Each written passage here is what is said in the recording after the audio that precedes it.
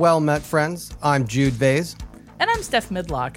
Welcome to another bonus episode of Atherbeth. After two spooky Hobbitween episodes, the first in 2020 and the cliffhanger episode in 2021, we thought a third installment was necessary. That's right. Welcome to Hobbitween 3, the final Hobbit Nation. I'm not sure about the verb there, but we're going to roll it in. It was, like Final Destination, Final Hobbit okay. Nation. It was a tough one. It's a tough one. And it might not be final, so who knows. So, hi! Once again, we're venturing into the world of Tolkien by playing the second edition of the tabletop role-playing game, or RPG, called The One Ring. This game is published by Free League Publishing in 2022. It was designed by Francesco Nepatello and Marco Maggi, and this game showcases a beautiful and nuanced gaming system that's set in the rich landscape of Middle-earth. Our deepest thanks and all credit goes to them. This is an actual play episode, so we need some actual players to join us. Steph and I will be joined by Editor James, or Producer James as he is referred to on our podcast, James Pearson, Max Jimenez, and Zeke Peace. James is a writer and engineer in the Bay Area. He is our beloved producer on Atherbeth and our resident game master. You'll recognize his voice from past Hobbitween episodes. Max is an educator in Sacramento and will be reprising his role of the Hobbit, Theo Fleetfoot, who you'll remember from the first Hobbitween episode. Zeke is a coffee roaster and hotelier located in the Catskills, New York, and will be reprising his role of the human Ozzy Oliolaire from the second Hobbitween episode. Yeah. As always, Producer James is our LM for the day. It's short for Lore Master, and he'll be running the game for us. For those of you who might be maybe unfamiliar with tabletop role-playing, the Lore Master, usually called the Game Master, presents situations to the players and takes the role of all the non-player characters in the game, also referred to as NPCs. Using the game system, the players and the Lore Master work together to tell the story. Jude, Max, Zeke, and I will be playing inhabitants of Middle-earth in a spoopy Halloween adventure taking place between the events of The Hobbit and The Lord of the Rings. This episode directly follows the events of Hobbitween 2, so if you haven't listened to that, go check that out and then come back to us. We have many malignant paths to tread, so let's begin.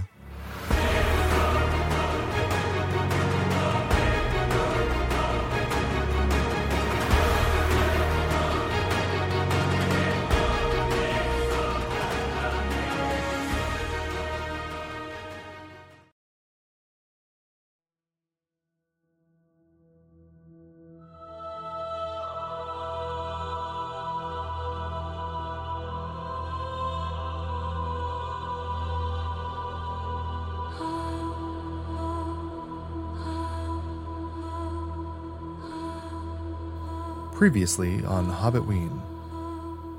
3 hobbits of the Shire, gourd-obsessed Pumpkins Proudfoot, roguish Theo Fleetfoot, and practitioner of Angmarian close-up magic Fortinbras Noakes, set out from Hobbiton in the company of dwarf treasure hunter Baras Tur, or BT, who has learned the location of a long-lost Palantir, or Seeing Stone.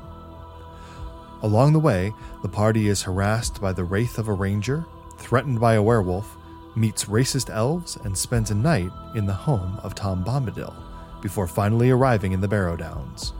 Following the info that BT has, they sneak into a buried temple and find the Seeing Stone, only to discover it is guarded by a covetous Barrow Wight. By throwing an impromptu magic show, and through the liberal application of sneaking, the team manages to distract the Wight and then trick it into getting into a fight with the ranger wraith that had followed them. In the commotion, they sneak out, taking the stone with them, only to be immediately robbed by the orc chieftain Pigug and his band of orcs. 2 years later, the Shire is gripped in fear by a series of mysterious disappearances. Pumpkins is largely unconcerned until Theo is kidnapped right before her eyes by a large, winged creature. Resolved to rescue her friend, Pumpkin sets out for Bree to find help.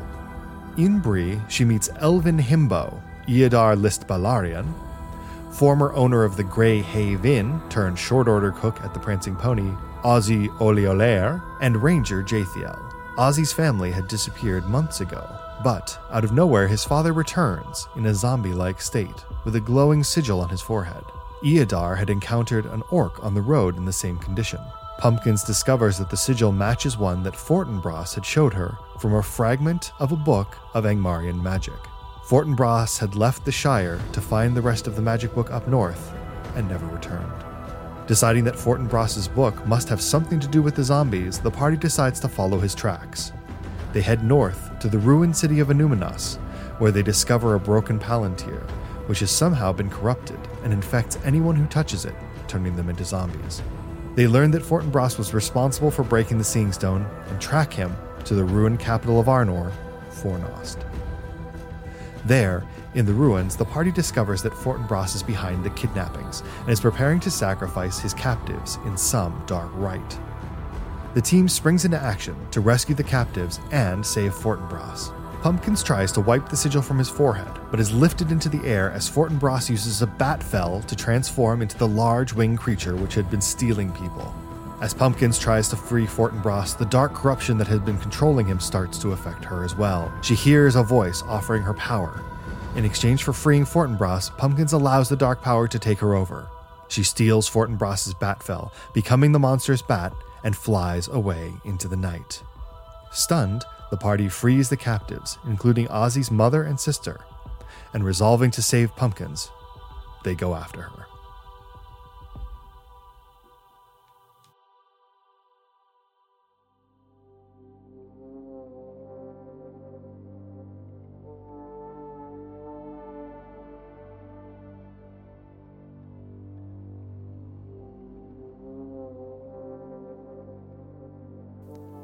It's the end of autumn in Eriador.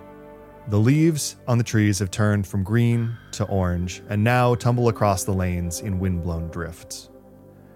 However, what should be a time of harvest and celebration is dulled by creeping fear. Some of those who had been kidnapped have been returned. However, those who were corrupted haunt the land, turning animalistic and feral, and bearing the blue sigil on their foreheads. We open on the road leading to Bree. The trees reach their skeletal hands up towards the overcast sky. It's late afternoon, and we see a cart with a couple of farmers trundling down the road. The two farmers sit side by side in the seat, the back of the cart filled with their harvest being taken to Bree for market. The one farmer who's driving the cart gives the reins a little tap. The horse pulling the cart continues to sort of trundle along. Well, I suppose at this rate we'll probably be in Bree by sundown. I think should be fine. You better hope so, Sonny. You don't want to find yourself on the road after dark these days. There's foul things afoot. Father, I cannot believe that you even caught in any of those rumors. It's all story and stuff and nonsense. Rumors? There was travelers that came through these parts that swore they saw it with their own 2 eyes. Son, we must be cautious. We must spur on. It's very scary out here on the road. It's a sad day when you'll pay more attention to the words of travelers than to your own flesh and blood, but I suppose. And he gives the reins a little whip. The horse begins to move a little bit quicker. Don't jostle the radishes. The cart continues down the road just a few more feet when suddenly the horse stops short and we hear the sound of the cart rattling, radishes dropping out of their bags, bouncing around in the back of the cart.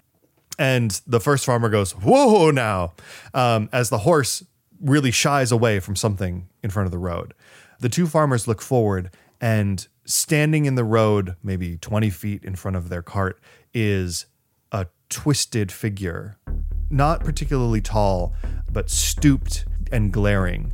It shambles a few steps forward, and both farmers recoil in horror as they see an orc.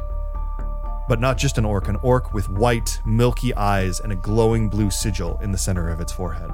The farmer yanks hard on the reins to try and turn the cart to get away when another orc appears from the side and jumps bodily onto the side of the cart and begins pawing at the two farmers, who recoil in horror as this orc begins to attack them. A third orc shambles out of the woods on the other side, penning them in. We hear the sounds of them struggling to try and fight these orcs off, but they have this sort of animalistic feral strength, and they're beginning to overwhelm the two farmers.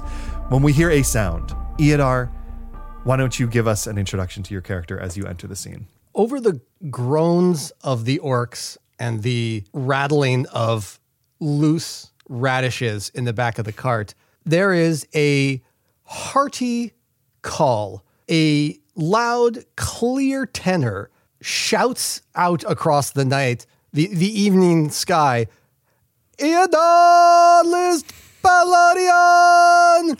And an elf, broad-shouldered, fair of face, a real beefcake of an elf, comes literally hurling out of the undergrowth. Not a twig or fleck of dirt marring him, bodily flying out of the bushes as if he had been spat from the trees. His spear, which is a fuck off gigantic spear, just a mother huge thing, in two hands over his head as he hurls towards one of these orcs, probably the one that is closest to the two farmers, with very clear intent to skewer this thing like a cocktail weenie on the end of a, what do you call it? A toothpick? Thank you. There we go. You're welcome, Sonny. All right, so we get this shot. We hear the cry, Eodar List Balarion, and we see this shot of the two farmers struggling with this orc as it climbs up the side of their cart and is reaching for them. And then we see the orc, and then there is a blur of blonde hair. Yes, I should describe Eodar while we're at it here. Eodar is 6.5 feet tall, about a third of that wide, maybe a third or a half of that wide in the shoulder, blonde hair, long blonde hair that he keeps somehow miraculously in a very fine braided plait. He wears a leather breastplate that is carved with horses and other foresty animals that he is very proud of, and he often wants to show off. It was made by his auntie. And he has a nice cloak that was a gift to him from an elf lord.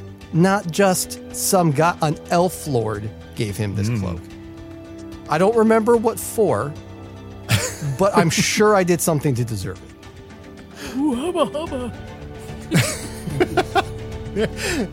Okay, so this orc is climbing up the side of the cart. There is a flash of blonde hair and cloak, and the orc just vanishes as if it had been hit by a freight train.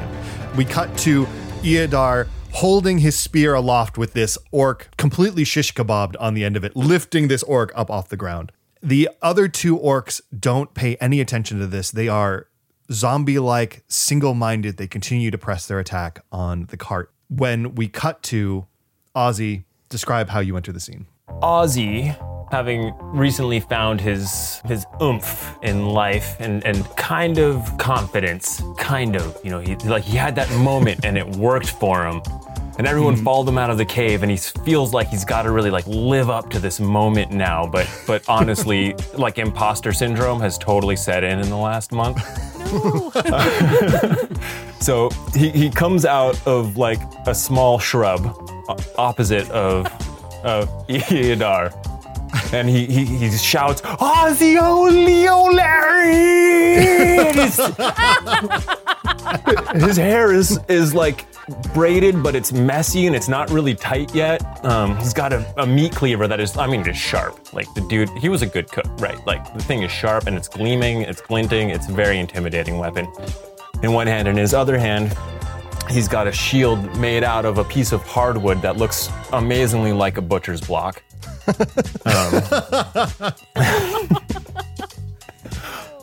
And on the back of it, he's got carved little horses and woodland creatures on it, but only he can see that, Gives him confidence. But so he starts, basically he shouts, and he's got, a shirt that's half size too small for him on it, because he's trying to look ripped and intimidating and very manly and leadership-y. He shopped at Gap Kids. Exactly. But he starts just like trucking across the grass like at this troll. But as he's getting closer, he starts getting a little bit slower and not troll, orc. What are those things called again? Starts getting slower and slower and starts like ducking and weaving a little bit as he gets up close to it. And the thing, it's not running away. So he's coming at it, but he just gets to the point where he's got to do something and just takes a diving swing for its ankles. The orc that you had been squared off against is the one in front of the cart. It's basically got its eyes locked on the horse and it's drooling. You can tell that it wants to make a meal out of this horse. And so you try to engage it.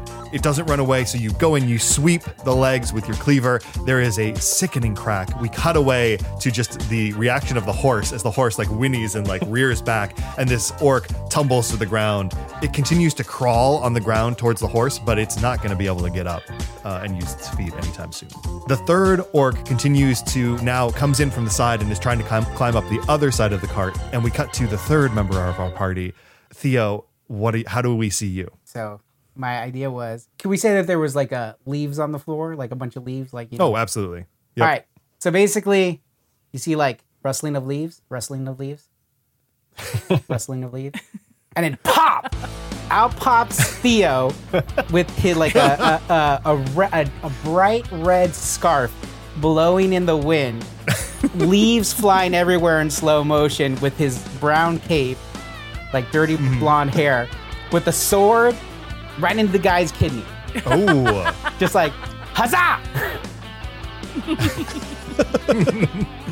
So Theo, you spring from the leaves and just shank this orc right in the back. It gives this horrible squealing hiss and then collapses to the ground. The third orc, the one that Ozzy had hobbled, is continuing to crawl along the ground towards the horse when you hear a growl and a massive wolfhound the size of a small pony bursts out of the bushes, grabs this orc, picks by the neck, and just begins to shake it until it stops moving. And the fourth member of the party, the ranger Jathiel and her hound Alexi, enter the scene. The two farmers are just completely stunned by what just happened. Holy smokes! You're welcome. You're welcome. Wow, you guys are amazing. Took the words right out of my mouth. Thank you. You saved me and my one and only son. You are welcome. We are amazing. Oh yeah, own it. Excellent sword work, my very short friend. Yeah. I like the leaves. As you say that, you bring everyone's attention to Theo, and he has the cart, whatever was draped over the cart, up, and he's like looking at the stuff. It's like, There are so many radishes in the back of this cart. Radishes. Please. Not really what I was hoping to find under this, but... That wounds me deeply. These are prize-winning radishes. Oh, okay. Everyone take one. Oh, take okay. one. There's already like 4 in his pocket, so... Well, you're a hobbit too, man. Yeah, hobbit, radishes are maybe not gold, but like high quality brass. I don't know. Yeah, like I said, Thank 4 you. already in his pocket, and then you said you could take one, and he took 4 more. Yeah, they're like, they're not mushrooms or anything, but Yeah, and Theo would be like, some good mushrooms were released. Eodar has still got like the orc on the end of his spear, and is just sort of talking while the orc flops wildly around on the end of his spear. The orc still has a little bit of life in it, so every so often it'll be like, and like move his arms, but it's not getting off the spear. Yeah. Ozzy. Hey. Excellent technique. Just higher. And as he's saying this, he's gesturing with the orc towards you. So the orc is like flopping towards you and away from you. And like gore is sort of spraying a little bit. Ozzy's like attempting to take notes. Organs. While dodging blood. But great. Again, excellent technique. I admire your enthusiasm. Oh, thank you. Yes, quite. Yes. Oh, this is a life yes. still. Oh, he whips the thing off. He sort of chucks it off into a corner and experimentally pokes it a few times to see if it's dead. Yeah, you flick the orc off of your spear. It sort of tumbles into a heap on the ground and it doesn't get up. So whatever unlife it had in it, you shook out of it prior to taking it off. Jathiel walks up to the side of the cart. She nods to the farmers and she says, "Make straight for Bree. You should be safe now. The road should be clear, but make all haste. You don't want to be." And she stops and looks up into the sky. And then you all hear the sound of fluttering leathery wings. In the sky is darkening. It's late afternoon, early evening, so the sky is sort of a deep blue. And over the road, you see a large brown flying creature with huge, enormous leather wings stretched out. It flashes above you, and as it does, there is a doom, doom, doom, doom on the ground as rotten pumpkins rain down above as this thing looses them. And you hear a cackling voice from above. It is I, Pumpkins Proudfoot! Come from the sky with my aerial acrobatics. Well, still got a little bit of pumpkin in her. I don't get it. She's not doing flips. I don't understand it. Because of the bat wings. Because of the bat. The bat wings are very cumbersome. So, Pumpkin, you hear this voice from above. You see this pumpkin? Do you see it? It's yellow. It's going to kick your ass. I call it my Tom Bum Badil. Huh? No? Anybody? Yeah, no. I don't look. What's it called? Theodore looks so Theo confused. likes it, and he's laughing like, that's good. That's good. Eodar is standing there like so confused. He has this blank expression on his face, and he's just staring up at Pumpkins, like confused and a little hurt. Ozzy kind of shrugs and gives like the hand, like the scales thing, like, it was okay. Nah. Fear me, mortals.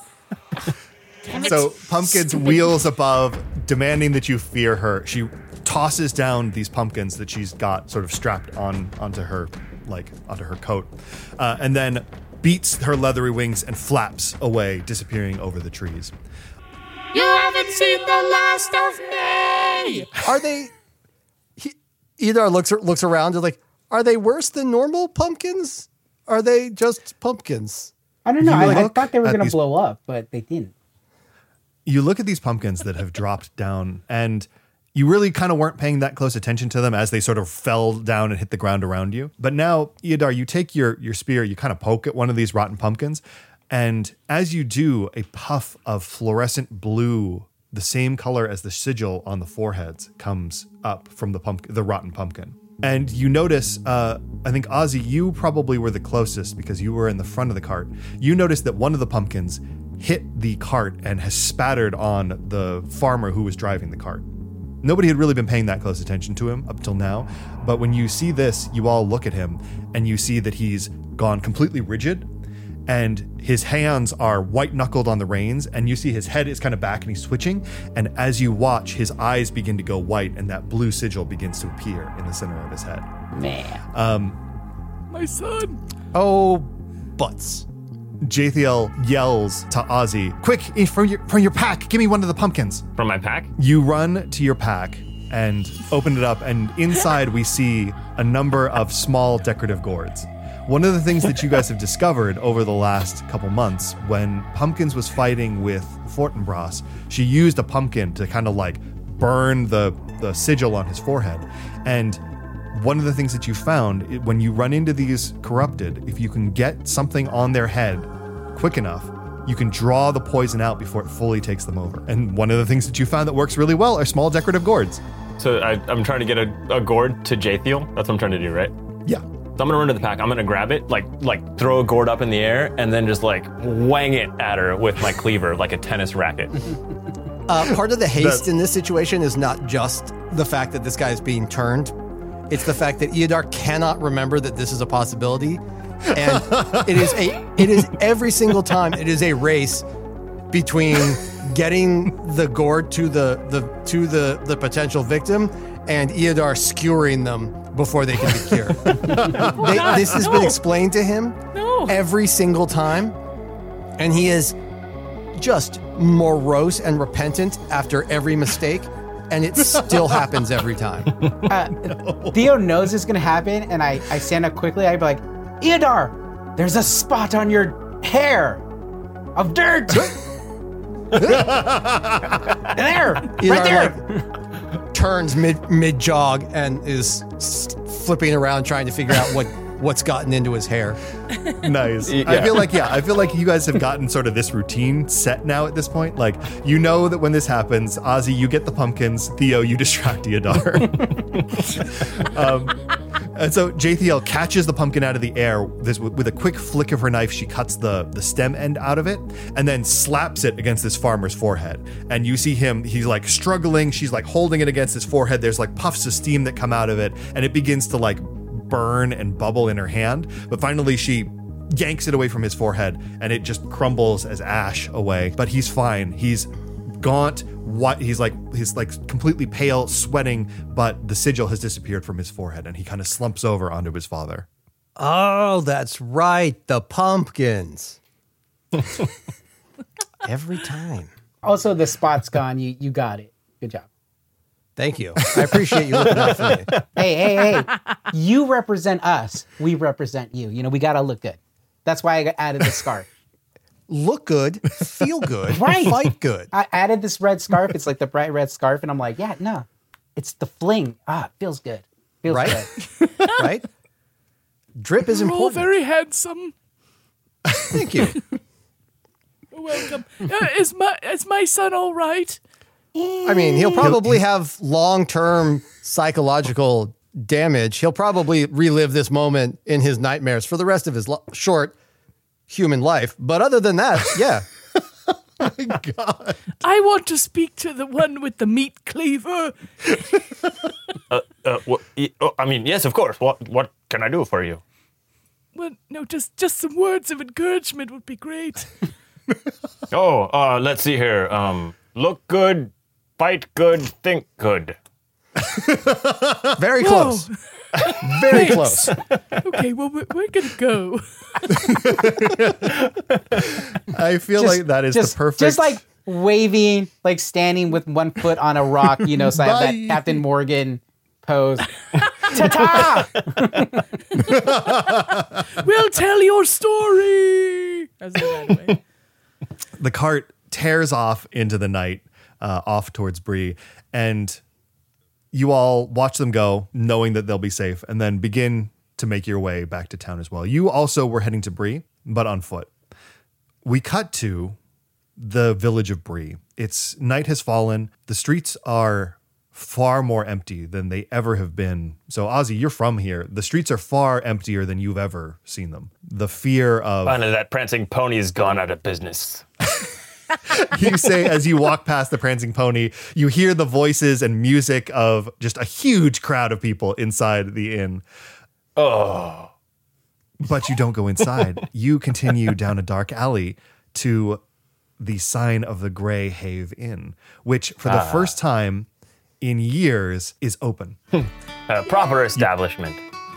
You push the doors open, you walk inside the inn, and Ozzy, you are immediately you push the doors open. There's not a ton of people inside, but there are people inside, and your mom and sister immediately just like grab you from either side, give you a big hug, and then pull you and the rest of the party into the inn. Hooray! Yay! Yeah. I brought radishes.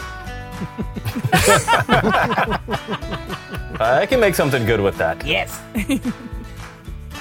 That and some pumpkins I picked up on the side of the road. I really love this. ABC. That's one of the mottos of this party. Always bring a cook. Mm-hmm. It doesn't work in Quenya, but it's, in common, it's very good. So, Ozzy, your mother, she gives you a big hug, and then she lets go of the hug, and she says, "All right, now that's enough. That's enough sentimentality. Why don't you get in the kitchen? We've got hungry mouths." Aye. And so, Ozzy, you head back. What we see in the inn is it's still in a little bit of disrepair. The floors are rough, the tables and chairs, some of them are broken, missing legs and stuff like that. But the inn is very much in business again. And the people that we see inside are a lot of the people who you rescued from the cage that Fortinbras was holding captive. The people who were kidnapped from the Shire, from Bree, from the surrounding area, they've come back here to rest and recuperate before making their ways back to their homes. And it's been enough, it's been enough business that the inn has basically reopened now back under your family's management. And in your time in the last few weeks trying to find and save pumpkins, you've kind of been using this place as a bit of a home base. And so you're all greeted warmly by Ozzy's family, and you come into the inn to, rest and recuperate a little bit before you go out trying to find pumpkins again. The night passes relatively in relative comfort. Ozzy, you whip up a nice radish soup, which is a moderate hit amongst the patrons. Stop being so modest. And we meet back up with the party after everything is sort of quieted down. It's later in the evening. The main room of the inn is dark, and the four of you are sitting around the fire, talking, drinking, talking, and trying to figure out what your next move is. It's actually just the three of you. Jathiel got in, and she knows, Ozzy, that you don't like going to the Prancing Pony, and that Theo and Eodar, out of loyalty, don't frequent that place as well. But that's where all of the people who might have information is. So she has taken it upon herself to go there and check what the story is. So the three of you are sitting around having a little bit of a smoke, some pipe weed, when the door to the inn bursts open and Jathiel comes in, followed by Alexi, and she is dragging by the collar a peddler. He has got a big pack that's full of goods in it. And he says, you hear him saying, "Oh, I don't want to go in this place. This place sucks. I want to take me back to the Prancing Pony. I was in the middle of a beer." And she says, "Quiet. Rude. Tell them what you told me." Why? And she just kind of lowers her eyes and glares at him, and Alexi just gives this low growl, and he says, "Oh, okay, all right. I was just talking to my friend, and on the road, I was on the road from the east, and I just happened to see a weird big pumpkin patch. I don't know why you're so interested in this." I feel like we forgot to introduce Jathiel.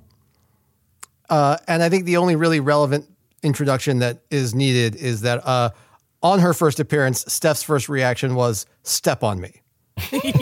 Step on my face. No, I think it was to step on me. I like my face unstepped on. But you can step on the rest of me. Woo! So that was but I your think that's old character, Steph?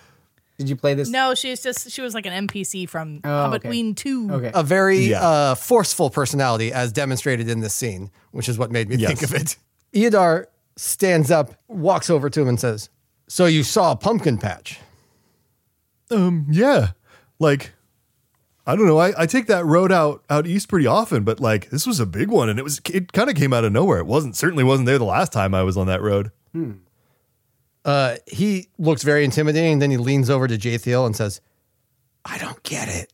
Oh my God. Ozzy takes out his cutting board shield and some radishes and starts menacingly chopping vegetables.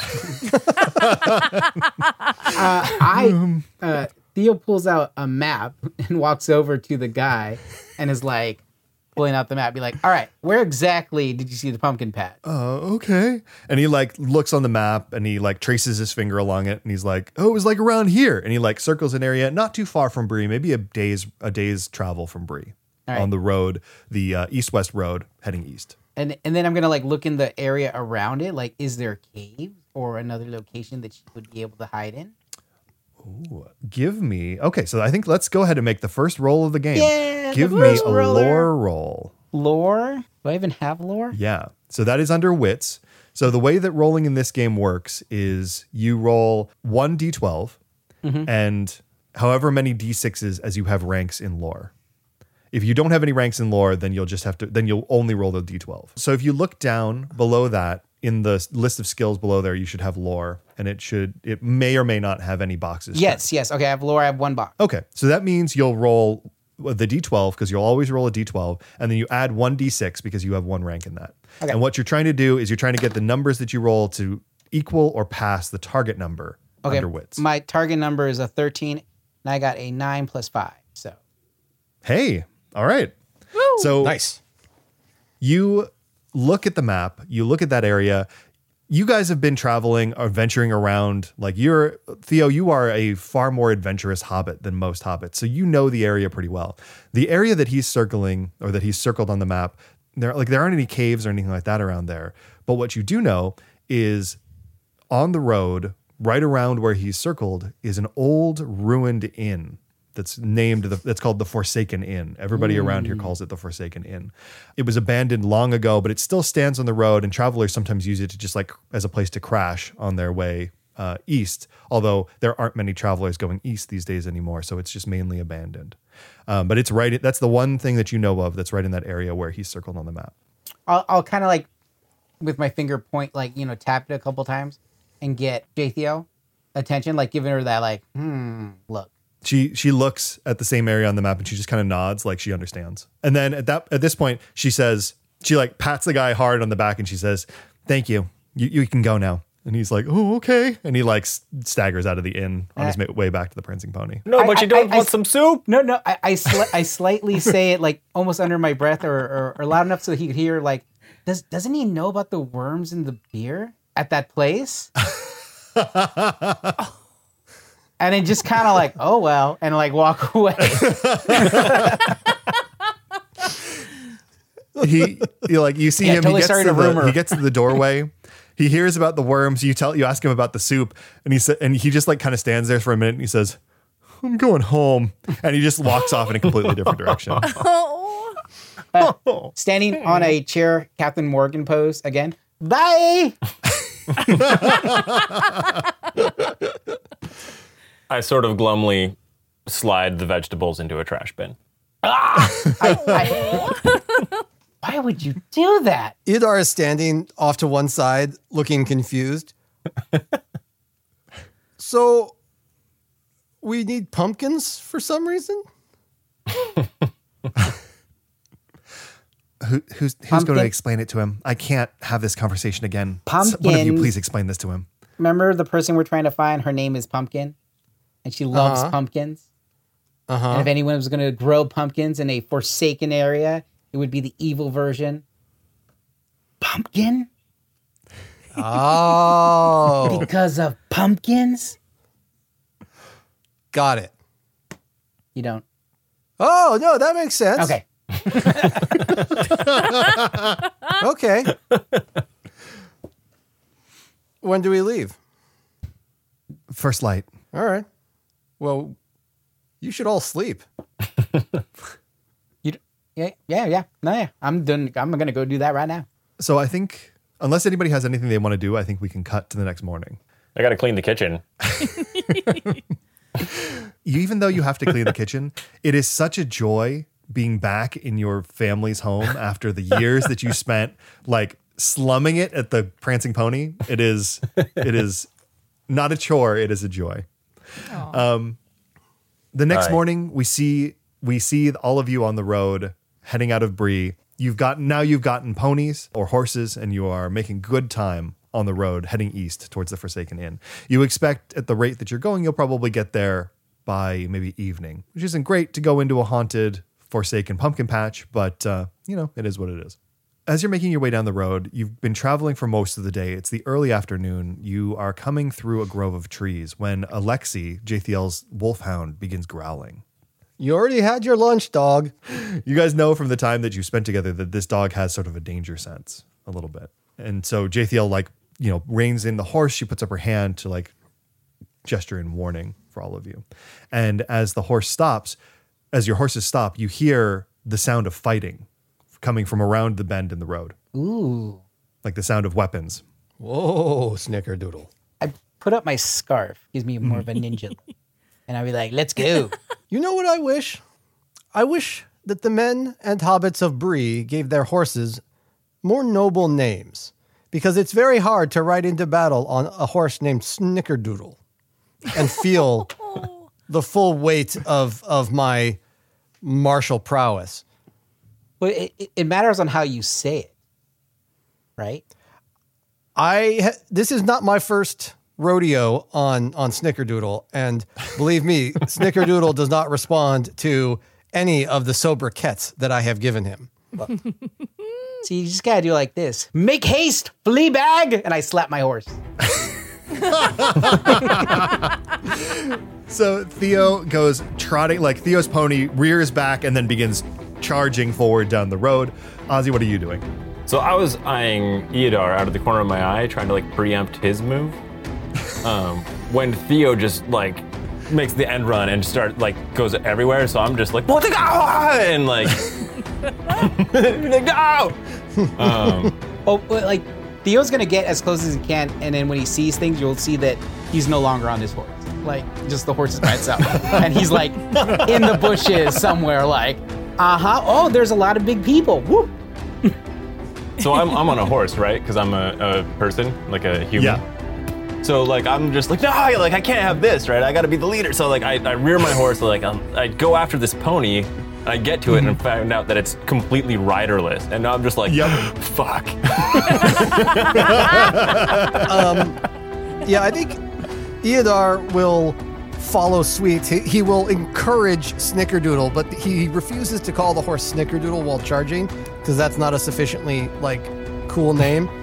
So he's charging the horse while calling it things like, you know, Silver Flash and Hazel Mane and Spear Butt and Leg Day. I feel like you and try to get the horse to charge by saying like, onward, Silver Flash, and it just doesn't respond.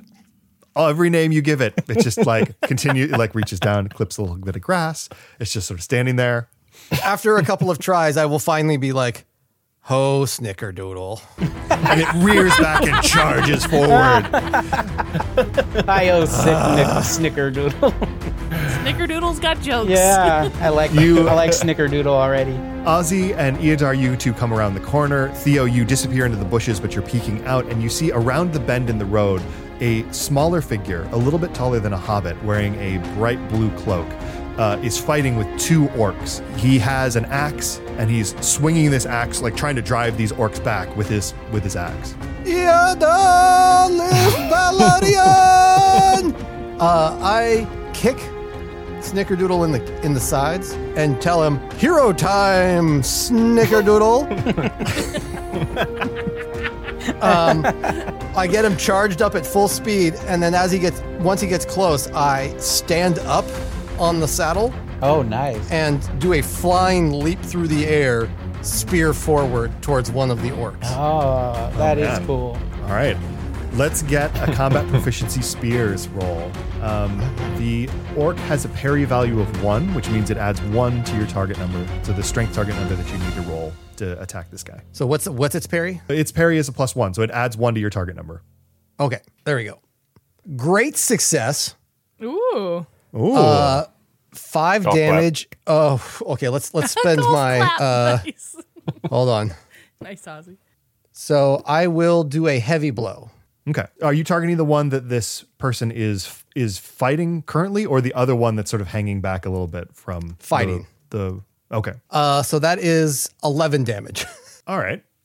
So you race into combat up on your horse. You leap off, and we get this like slow motion in the air spear attack from above. You see the orc. This orc is not one of the corrupted. It does not have the blue sigil on its forehead, and its eyes are clear. And you know that because it looks at you, it locks eyes with you, and its eyes go completely round as you slam into this thing from above. The orc crumples into a heap on the ground, still alive by 1 hit point, but very, very, very badly hurt. Ozzy, Theo, what are you two doing? Which of these orcs is closest to me? There's only one more orc left, and it's on the other side of Eodar and this person on the road. Okay, so is like the mortally wounded but not yet dead one on like my side? Yeah, I guess it would be. So Theo, what's your horse's name again? Fleabag. Your pony's? Fleabag? Okay. So I've caught up to Fleabag, and I'm trying to like still be charging into this fight, but I'm also trying to keep Fleabag between me and the orc. So like, you're using like Fleabag as a bodyguard? You bastard! So I'm trying to make it look like I'm still like running, but my horse is like not slower than a pony, right? So I'm like running into every single bush that I can find. horse, but like still steer this horse over, like, so like as we get close to it, I'm starting to like nudge the like Fleabag so it runs over the injured orc. Okay, that's interesting. All right. The old trample hooves. Nice. Yeah. But keeping me at a safe distance. Yes. Smart. Go ahead and give me a roll. I want you to make I think a travel roll makes sense for this because, you're using your horse, like trying to get your horse to do what you want. Yeah, let's get a travel roll for this. It's travel skills. I dig it. Yeah. Okay. You're gonna have to help me out. So I've got the target number is 15. Travel, I've got 3 little diamonds. All right. Okay. So then you'll roll 1d12 plus 3 d6s. And then you want to meet or pass your target number.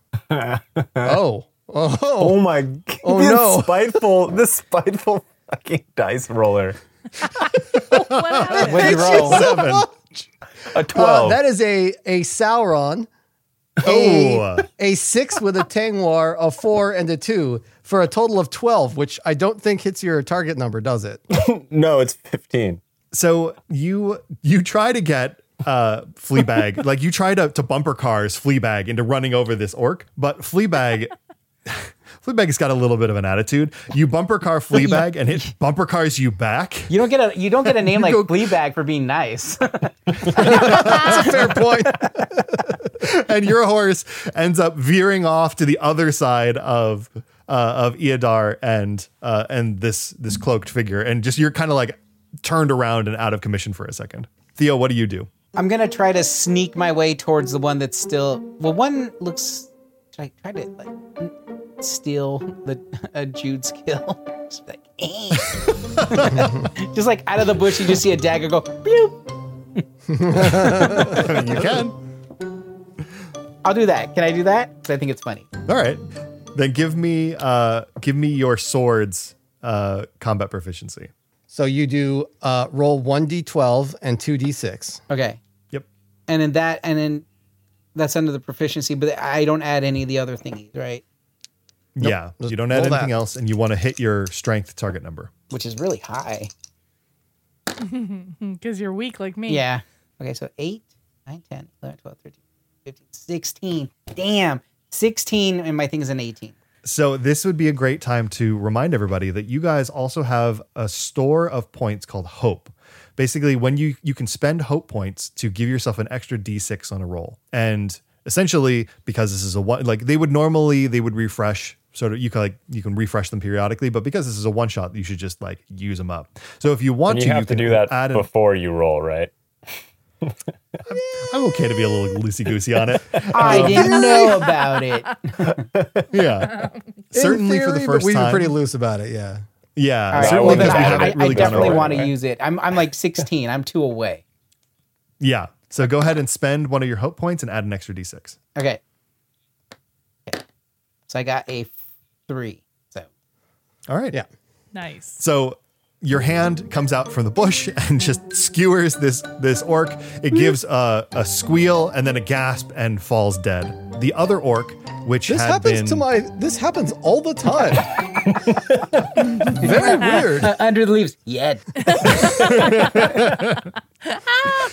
the other orc sees now that it is deeply outnumbered and just turns tail and begins to flee. Like it crashes into the bushes and begins to flee completely from. I turn to the fight. cloaked figure and I say, "Excuse me one moment." And I do a very like elegantly executed like lunge and stick my spear into the bush where it ran from and try and get this guy in the kidneys as he runs away. All right, let's get another roll. Give me a spears roll.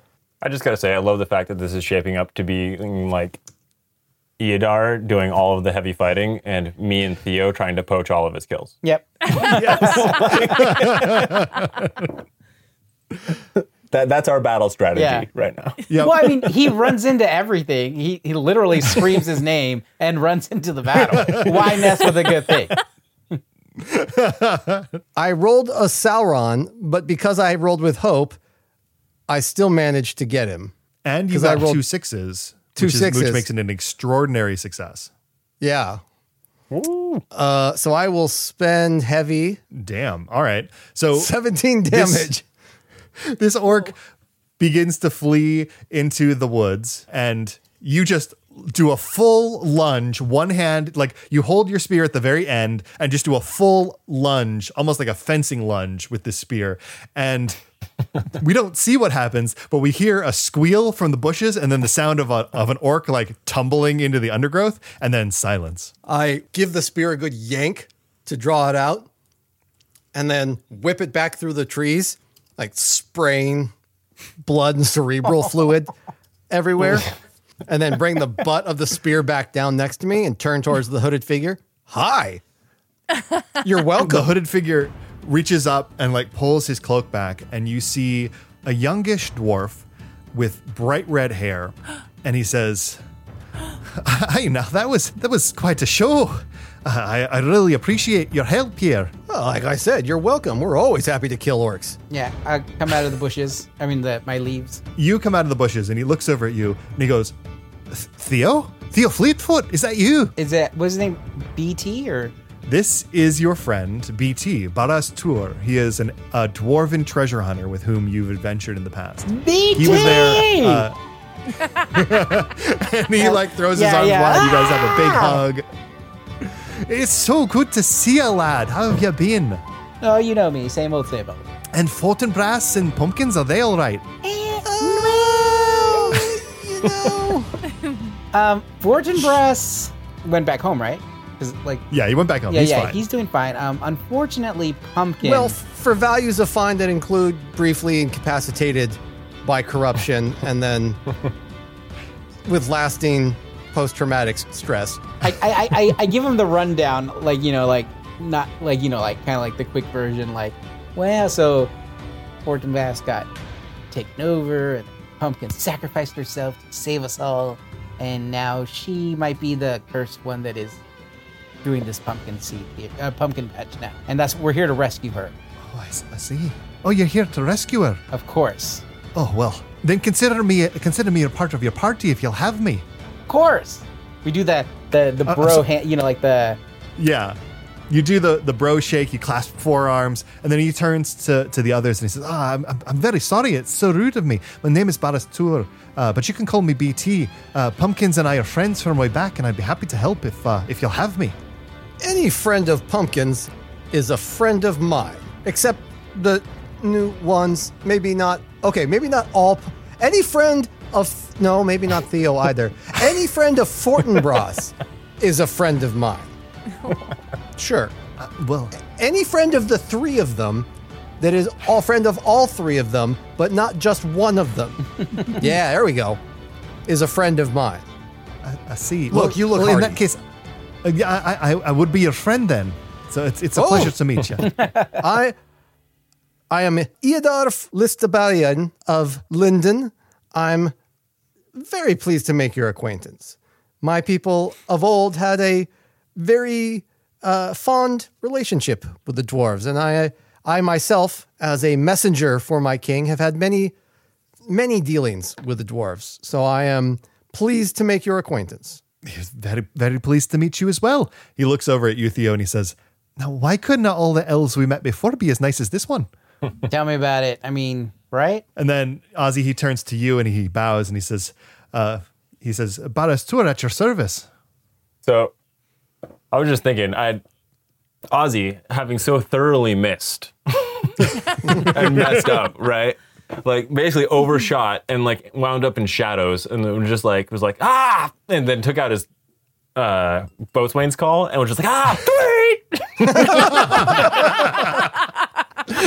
and turned around and like to come back when cerebral and blood fluid splattered all over him. Oh no! And he's just like so thoroughly like dejected from all of this. He's just like lurking in the shadows, trying to clean goop off of them, like watching everyone else get the glory. I really hope you didn't use like poison ivy to wipe that off your face. Oh, that'd be so great. No. Given the role, I probably did. But anyway, when he looked over at me, like I'm like, oh crap, he saw me.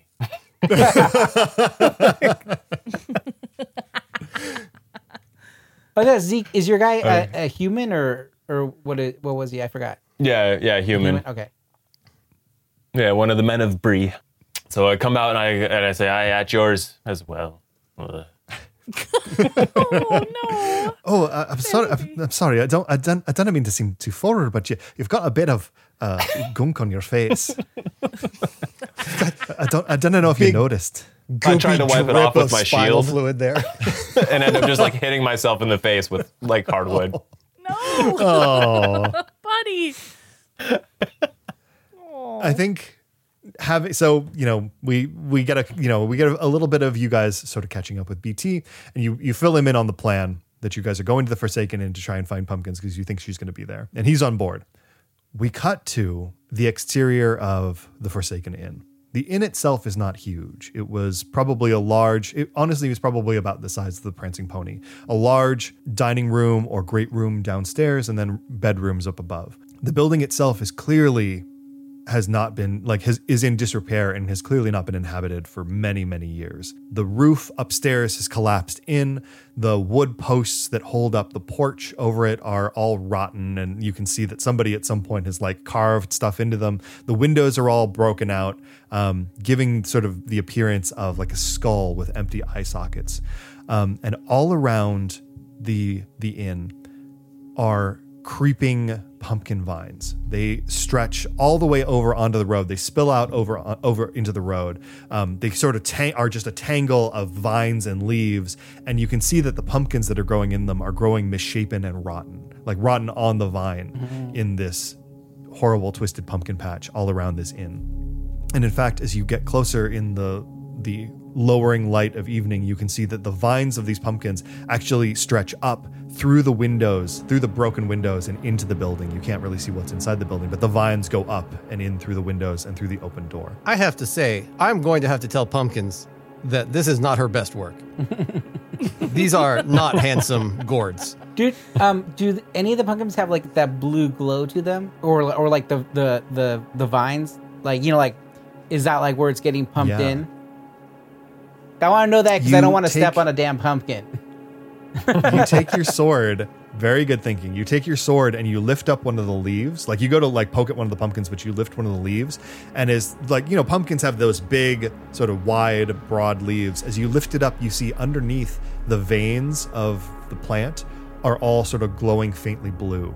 With that same blue from the sigil on their forehead. And when you skewer one of the pumpkins, there's again that little puff of blue. It's almost like seeing like spores coming off of a mushroom. When you skewer it, there's like just a little puff of blue glowing particles that comes out of this pumpkin. Okay. So I'm like, don't step on it or get these on you. Everyone make an awareness roll. So this is under your strength. This is a strength skill. But everybody make me an awareness roll. Oh, man. It's going to be hard. Boom. 19. Nice. 18 on the dot. Nice. Yay. 13, which is also below my target number. No. No, below. Oh, okay. Yeah. So, Ozzy, you're looking at this place. It's like I should be the himbo this round. I feel like, Ozzy, as a hotelier, as somebody who had aspirations of opening a resort in Innuminus, I think you're looking at this place and you just see the possibility of this place. It is a blank canvas ready for you to improve. It's a great location. Definitely. Yeah, pick it up for a steal. Yeah. It's haunted. You could get it for a couple of pumpkins, probably. The Gravehave, the Greyhave Cottage, the Greyhave Bed and Breakfast. Yeah.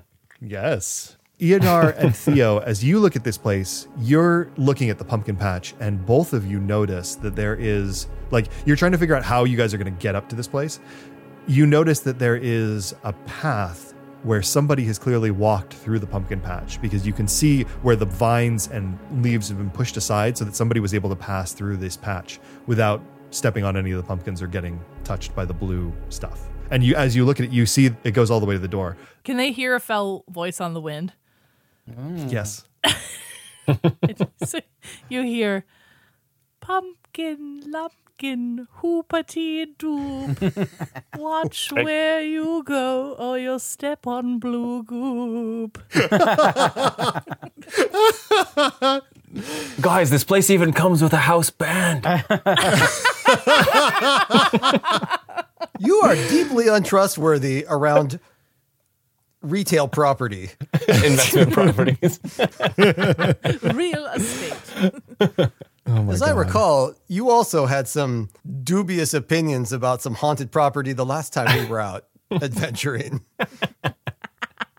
Still think it would have worked. I will carefully pick my way down the path indicated by these, where this path has been. I'll follow. I'm stoked to get inside this place. Wonder what the decor looks So like. you- Got good bones. You think the wallpaper still stays?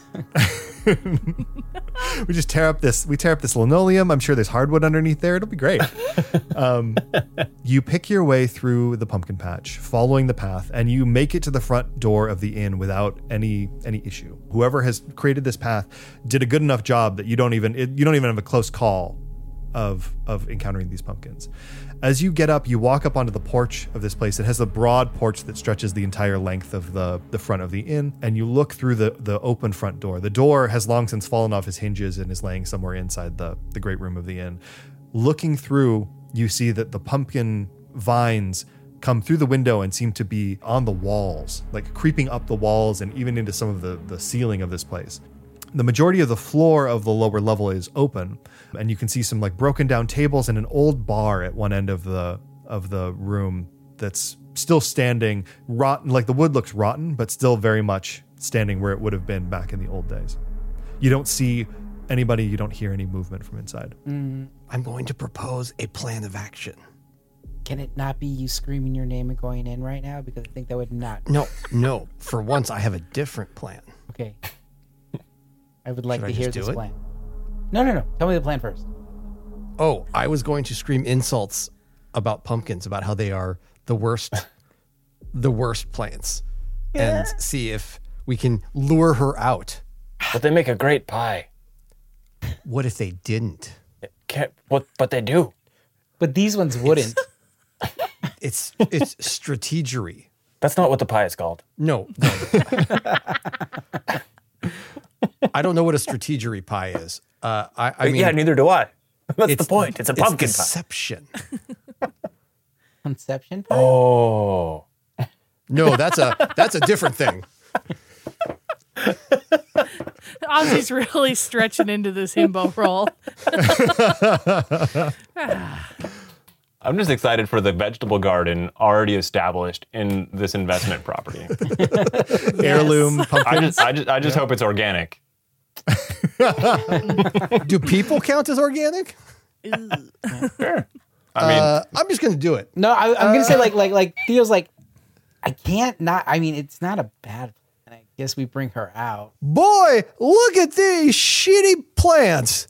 Whoever thought to plant pumpkins? The dumbest of all gourds. And gourds at all.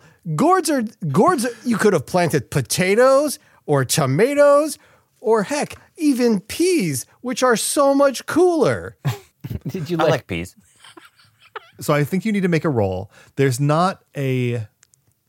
I think you could There's make not a couple of start different rolls shit roll. here. Yeah, unfortunately, there's not a start shit roll. I think you could make. How about song? I have song. Persuade? I mean, are Persuade. you singing it? Because yeah, otherwise I think persuade is going to be the roll. Okay. Well, Did you that's going to go craft badly. an I have insult no song? persuade. Okay. Yes, I will. I will form it into a song could- all about how crummy pumpkins are. I want to hear it. It could be an insult battle. Yeah, like an A insult rap battle? Rap battle? Yeah. Pumpkins That's are the kinda what I was worst.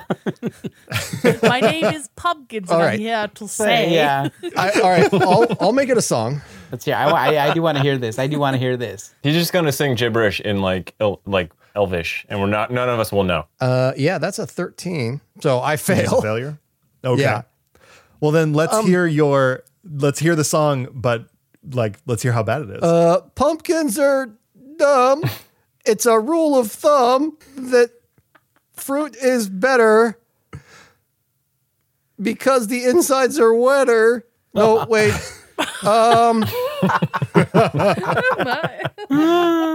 Gourds are boring. I don't know what rhymes you with feel- boring. That's you feel a appropriate hand for on your this shoulder? verse. And you look over and BT is standing next to you, and he just kind of shakes his head sadly and says, That's all right, Sonny. You can stop now. Theo's kind of like on the floor, kind of giggling, like trying to hide it. Like, Ozzy's feeling a lot better about himself right now.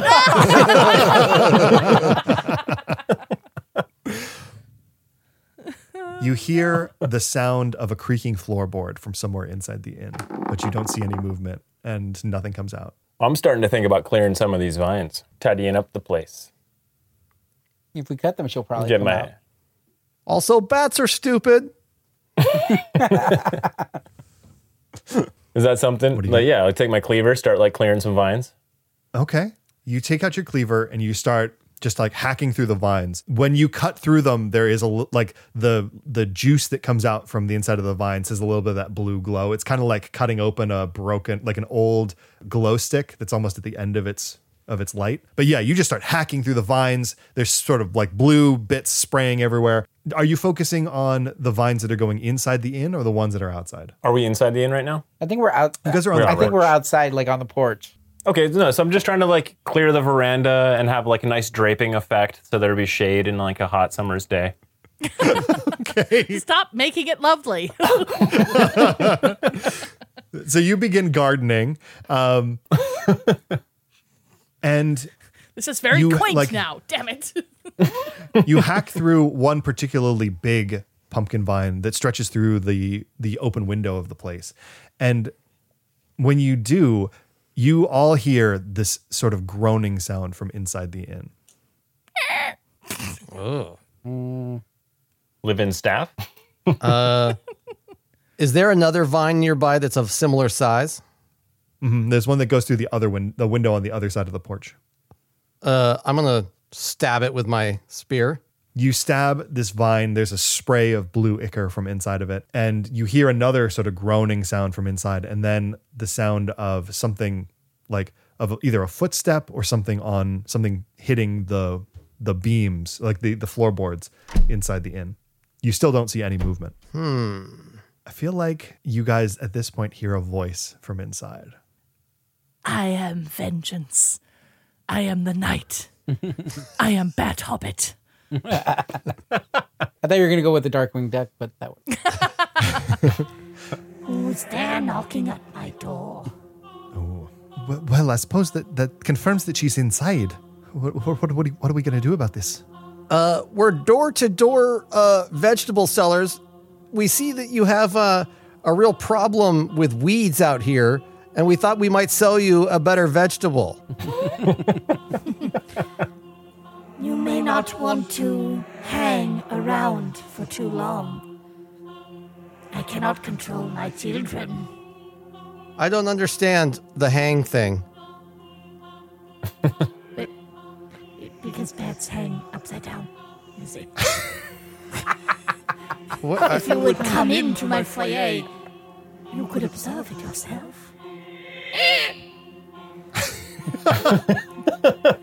I'm really confused right now. Can someone help him? Pumpkins, will you just come out here so we can talk? I can't hear you.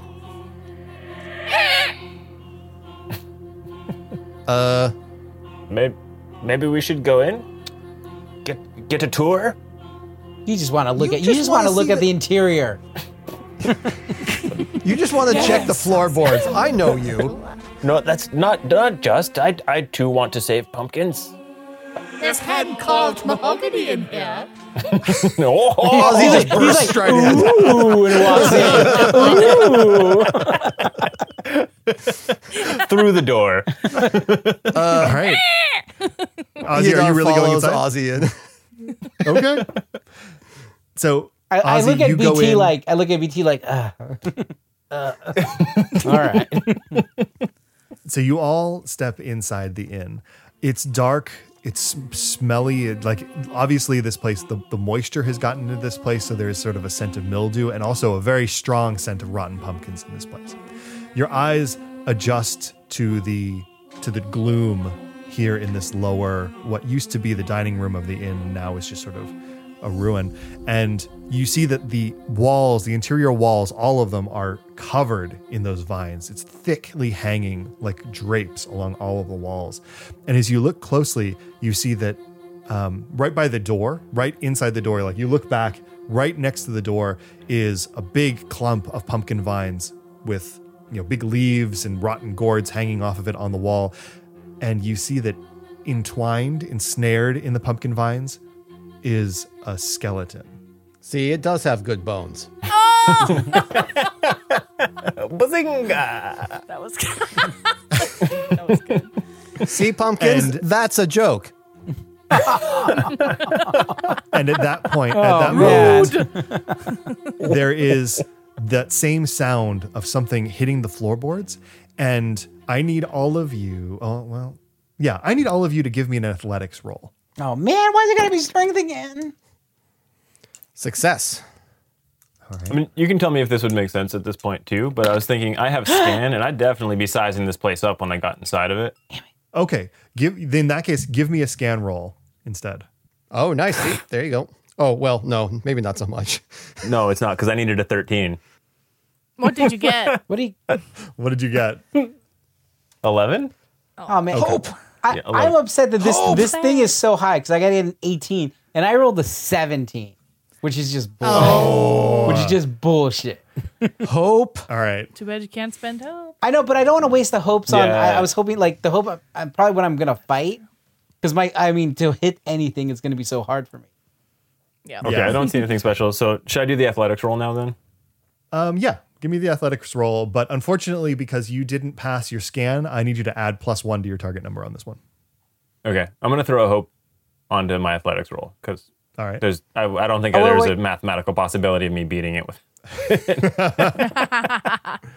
Well, total is 14. Yeah, didn't make it. Okay. So you all come through the door. You look around the inn. You see this skeleton entwined in the vines on the inside of the door. And then suddenly there is this sound of something moving across the floorboards. And Ozzy, Theo, and BT, your legs are knocked out from underneath you. You hit the ground and you look down and you see pumpkin vines entwining against your feet. And Eodar, as you watch, all three of them are lifted up off the ground by these pumpkin vines and dragged up towards the ceiling. And when you look up to follow them, you see hanging in the center of the room like a chandelier is a giant bat that is, of course, pumpkins. Hello. That was definitely hardwood, and this is a quite vaulted ceiling. So, Ozzy, Theo, BT, you guys are pulled off the ground by these vines, yanked up into the air, and Eodar, looking up, you see bat pumpkins hanging from the center of the room, like a bat hanging upside down. What do you guys do? I'm gonna try to cut the thing, to get my feet out, cut the vines. All right, give me a swords roll. Okay, sword. I'm definitely gonna do a hope because sword is it's 2, and then I use the D8, right? Over the D12. Yeah, I'm 1d12, gonna 2d6, rolling against your strength target number.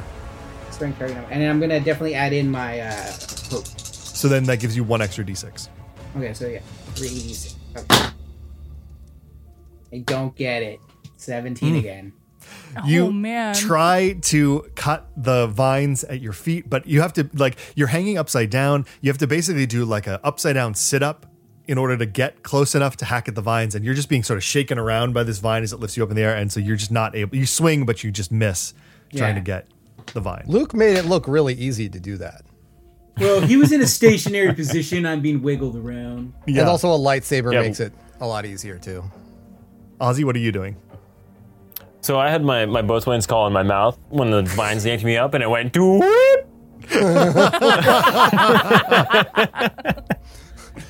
Like a slide whistle. Woo! Yeah. Exactly, yeah. So hanging upside down, vines everywhere. I was just looking around, taken by surprise. I mean, what else can I do but try and like hack at this stuff. Maybe I can try and whistle a lullaby and put the vines to sleep, and they'll drop us. Hey, whatever you want to do. You can either roll your axes to try and cut yourself out, or I would say make a song roll if you're going to try and whistle a lullaby. I'll do a song roll because I got 3 diamondy squares that we can make jiggers. So I think that might. I have a ridiculously high strength target number, but you know what? I'm going to be optimistic. So roll. So that's 3, right? Roll through. I'll throw a hope on it. How many hope points do I get? You have a lot of hope. Yeah, I've used 1. I'll use another one. Sure. 23. Whoa! Dang. Yay! Damn. With All right. 3 Gandalf no. runes. Whoa. With 3 Gandalf runes. Whoa! So I you should are. play this thing more often. How did you get 3 Gandalf rune? You should have only been rolling maximum of 2 d12s. Or not Gandalf runes, sorry, Tangwars. Not Gandalf runes, Tangwars. Oh, damn. Okay. Well, then, so yeah, each time you get one of those little T's on the D6s, that means like one of them means it's a great success. 2 of them means it's an extraordinary success. I don't think 3 even has a thing. I just This won is the like a game. Let's go home. legendary. Roll Yeah. Pack it up. We're done. Ozzy wins. This is like a legendary success. You start playing. Well, what is the song that you play? Like, where is this a lullaby from your family? Is this a lullaby? Like, what is this song? You know, I'm gonna Something say you heard around it the just inn it's from a trampler. no, it's something that like from my ancestry that just like came through, like the family that like settled the Grey Havens, Nice. like sailed across the what's the ocean there called? There's something, the Foundling Sea, or I don't know, whatever. But yeah, so like back from like the seafaring days of my ancestors, like some like ocean dirge. Man. Okay. I think we hear this haunting melody played on a bosun's call, which somehow makes it even more haunting. And all of you have this odd vision. Like you look, like Theo, you're hanging upside down. Eodar, you're looking up at Ozzy. You look at him and he has, as you hear this music, he has the countenance of a king of old. You would not be surprised if you had seen his face carved in a statue, even so far as to say on one of the as the face of one of the Argonath. He has, like, you've always just thought Ozzy is just this loser from Bree, but in his face, as you hear this Words music, in my mouth. you see the blood of Numenor in him. What? Ah! My shirt Pumpkins. rips a little. His baby Gap Pumpkins. shirt. You are hanging upside down from the ceiling. You hear, like, in your mind, you've been corrupted by the sigil, Yes, I hate these people. Yes. and you spread your bat wings out above them. You see 2 of them ensnared, 3 of them ensnared in your trap, and then you hear this music. Ooh. You remember this song. You heard it one time before as as you guys were traveling upriver on the boat. Late one night as you were sailing, early in the early evening as you were sailing north on the river, Ozzy played this song on his flute, and it that memory comes back to you through the darkness that's consuming your mind. Just a little bit. Just a crack of light in an otherwise dark place. I'm blue, how would I? Oh, I love this tune. What a merry song. But no, I must fight against it, for I am now the darkness. I've got a bat attitude. I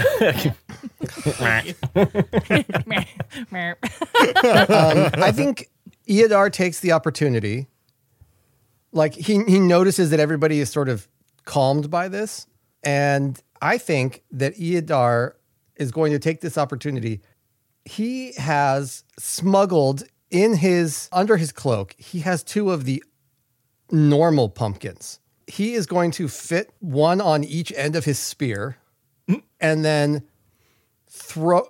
do a run up the stairs halfway and do a leap off the end of the stairs and try and wang Pumpkins in the head with the pumpkin that is like stuck on the end of the spear. Yeah. All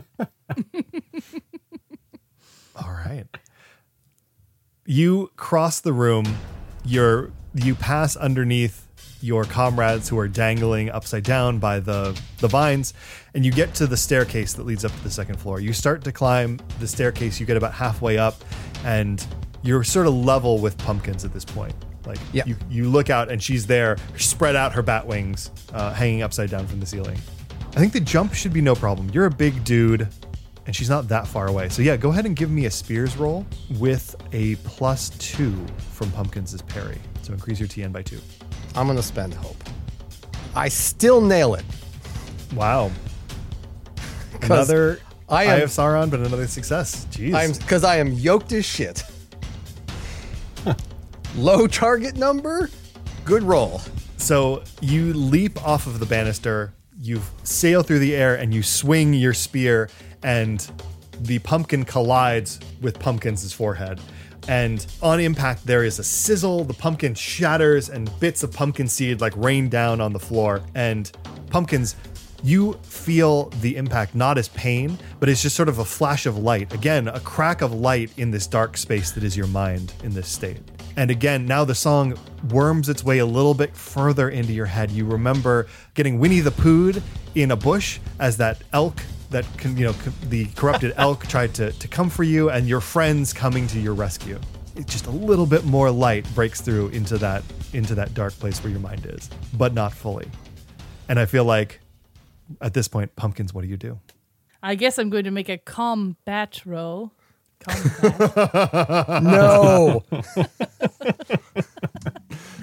I'm So going angry. to unfurl my beautiful leathery wings, and I'm going to scream And say, I am all that, and a bag of crisps, and you'll never get me alive. and I take off and I sail around the room in a menacing way, making sure not to hit the wainscoting or anything, because let's keep the value up of this nice property. And I'm Appreciate going to it. dive bomb. You're welcome. I'm going to dive bomb Theo Fleetfoot. Uh-oh. All right. Why? Because you are my size, and I shall take you down. All right. I will make a roll.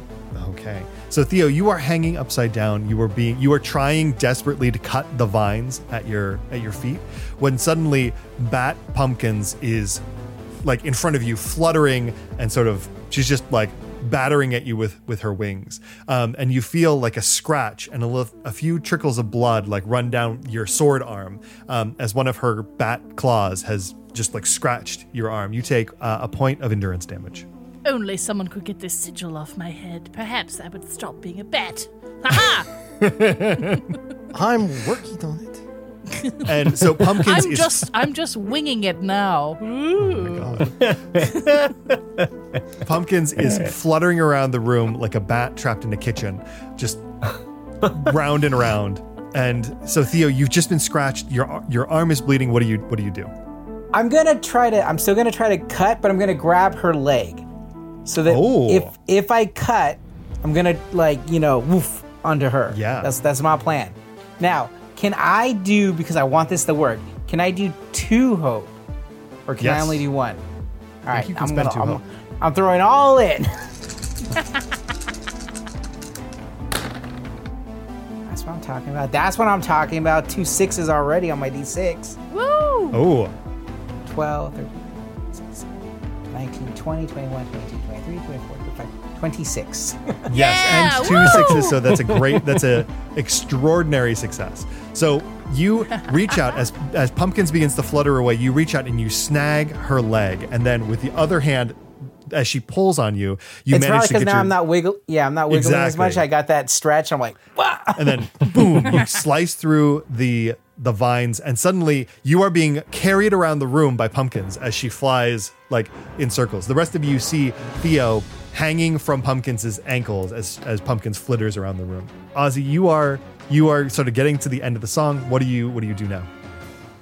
I changed to a more comical song. I'm like, ba, ba, ba, ba, da, ba, da, ba, ba, ba, ba. What's Doing a the? Benny Hill. Yeah, I was saying, start playing Benny Hill on your. Give me another song roll. Oh, I was actually joking about that. Okay. I mean, I could. That's simply for flavor. Yeah. They're coming to the end of the song. Theo's flying around, attached to pumpkins. I got the meat cleaver. What do I do? So I finish up the song. I sort of come back, to the realization that I haven't just been eaten by a giant bat or consumed by a ceiling full of vines or whatnot. I haven't become one of the fixtures in this fine establishment. In this vine establishment? Oh my God. Okay, I still have my backpack full of gourds, right? Yeah, absolutely. So I'm gonna see pumpkins. I'm gonna take out a gourd and I'm gonna start winging them, batting them at pumpkins as she's flying around with Theo, just trying to nail that tennis ace or whatever it's called. Yes. Okay, that's great. So when you make an attack with something that you don't have proficiency for, you basically just take your highest combat proficiency and then roll one fewer d6. So give me a combat roll with one fewer d6 than whatever your highest is. Okay, and how many hope do I have left? Because I'm gonna use them all. You don't have to use all of them. You can spend a maximum of 2 per roll. I just looked it up. Okay. I'm gonna need it, and I'm gonna do it. 20, which beats it by 2. Nice. All right. Nice. You reach back and you undo the top of your bag, and the pumpkins begin to fall out because you're being held upside down. And as they fall, you just begin swinging at your cleaver, and they go sailing across the room. Pumpkins, as you are flapping through the room, you feel Theo clinging to your foot. You swipe down one claw to try and dislodge him, and then you are smacked full in the face by a pumpkin. Nailed it! Face! Not the moneymaker! Again, it's a flash of light through the dark place in your mind, and now you are running across a rooftop. There is a lake in front of you, and you are being chased by giant spiders. And you feel yourself a greased up Iodar. Ooh. And as you all go off the roof to get into the boat, you feel yourself being picked up by a dog and carried into the water. And again, you're just having sort of the power of friendship is beginning to break through in your mind. The close-up magic of friendship. Eodar. Okay. So there's it's raining pumpkins now, right? Yes. So I am going to take my spear, I reverse it, and I plunge the blade into the floorboards. Mm-hmm. I briefly make eye contact with Ozzy as I'm doing this. Yes, I already know what you're doing. I'm 100%. I grab a bunch of the pumpkins and I jam them onto the end of the spear and then pull back like a catapult. Like a catapult, yeah. And I bellow at the top of my voice, "Pumpkins, Proudfoot!" And then release and send this barrage of pumpkins hurling up at pumpkins. That's amazing. What do we even find? The One Ring game system, what do we fucking roll in this situation? I don't see a pumpkin catapult skill. Give me a spear as well. I like awe. Yeah. Yeah. I'll roll spear / So funny. Roll spears -1. Roll spears minus 1d6. Okay. That is a success. Yeah, success. Yeah. Okay. So you chung put the pumpkins on the spear, pull it back, and then it goes snapping forward, and the pumpkins fly up in the air directly into Pumpkins' flight path. Pumpkins and Theo, you are both just spattered, they hurt. They're pumpkins, they're hard, but they bounce off of you. Theo, you're they're bouncing off of you. Pumpkins, another one hits you right in the moneymaker. And there's another flash and this time you're reminded of some hobbits juggling a knobbly gourd, and then some eggs, and then Theo getting spack, hit in the face with some eggs. And you look down and you see Theo's face looking back at you as he clings to your ankle, and you feel the darkness cracking. Like there are in the dark place that is in your mind, we see, you know, every time there's a flash of light, there's like a crack of light that remains in the dark space. And now the dark space all around you is just like shot through with light as it's beginning to break. The rest of you see the sigil on her forehead is beginning to flicker and dim as you think that you must be getting close to breaking her out of this spell. Pumpkins, what do you do? I land. Oh, because I've okay. been hit in the face a lot. You had all these balls in the face for too long. You've got to take sit down for a spell. So yeah, I feel like the hard outer rind of a pumpkin. So my evil demeanor is starting to crack, and I land, and I sort of land on Theo. Sorry, Theo. Oh no, not sorry. Sorry, not sorry. And and I just have a little rest for a moment. Just a minute. I'm still bat to the bone. I'm just resting now. So Pumpkins lands. Theo, you are on the ground in the common room, and Pumpkins is just sort of sitting there like a big bat, just like... Perfect. Theo, what do you do? I have a plan. All right, so what I wanted to do, so now that we're landing, I'm going to grab a pumpkin, because I'm still holding onto her leg, and I'm going to, like, basically, like, so we're on the floor. I'm going to grab her, like... Does she have clothes on, or what does she have on? Is it just hair? I certainly hope so. Oh my! No. I mean, like, is it full bat form, or what is it? I think know. it's full bat form. Okay, so like I'm basically gonna like reach up and grab like where her chest or neck would be with hair, and pull it down and fucking put the pumpkin in her face. Ow. Okay. Give me. Let's see. Roll your combat proficiency -1 again. So so just my regular. Yeah, whatever your highest combat proficiency is, roll -1, because again, you're using like an improvised weapon. Okay, but then I also would like, but I still gotta hit my 18, which is crazy hard. So I'm gonna still use 2 hope. Go for it. Good call. So I'm technically 1 down from when I was last time. No, I think that's about the same. Okay, that's not bad. 18, 19. Okay. Yay! So you sweep a pumpkin up off the floor. You begin to bring it up to her face, but even though she's sitting on the ground and is like panting, she still sees the attack coming, and she tries to move out of the way. But at that moment, there is the sound of a slice, and BT drops down from where he was being held by the vines and throws himself bodily and like grabs a hold of Pumpkins' legs so that she can't like fly away or move. And by doing that, you're able to grab a hold and get the pumpkin up into her face, and you begin pressing the pumpkin against the spot on her forehead, and there's like sparks and steam coming off from the pumpkin. One thing that you do feel, which is odd, you grab the hair sort of at her neck to try and hold her in place, but it doesn't feel like you're holding skin or hair. What you feel is almost like the folds of where a cloak comes together. And you remember when you saw the fight with Fortinbras, when he was in bat form, that Pumpkins, when she beat him, removed what looked like a black cape from him and then put it on herself, and that's when she transformed into a bat. So she's wearing some kind of garment that lets her transform into a bat. Okay. Could I like do that and kind of try to pull the garment off? Like you like struggle at it, but because you're trying to hold the pumpkin against her face, you can't quite get it off. You could let everyone else know, or you could, do something like that, right. But you don't think that you can get it off. At least not this round. I'll scream out, take off her cape. Like, I'll be like, at my right hand, take off the cape. Ozzy, Eodar, what are you guys doing? I feel like I've pretty much used up my usefulness suspended from the ceiling. You want to give me an athletics roll to get yourself untangled from the vines?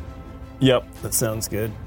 I fail. You swing your cleaver, but it's just, again, you're upside down. You're getting tired. Like, you try to get the vines, but you just cannot reach it. You're still hanging upside down by your feet. Plus, you're also distracted by all that wainscoting up there. And I'm totally winded from that dirge I just played. Yeah. I mean, I played the crap out of that thing. And Yes, you did. It was a song that will be remembered for the ages. Eodar, what are you doing? Eodar pulls his spear up out of the thing, spins it so he's holding the butt end forward, and then makes eye contact with Pumpkins and says, "Time for a bat nap," and smashes the butt end of his spear right into where Theo's hand is, trying to shatter the clasp on the cloak. Oh.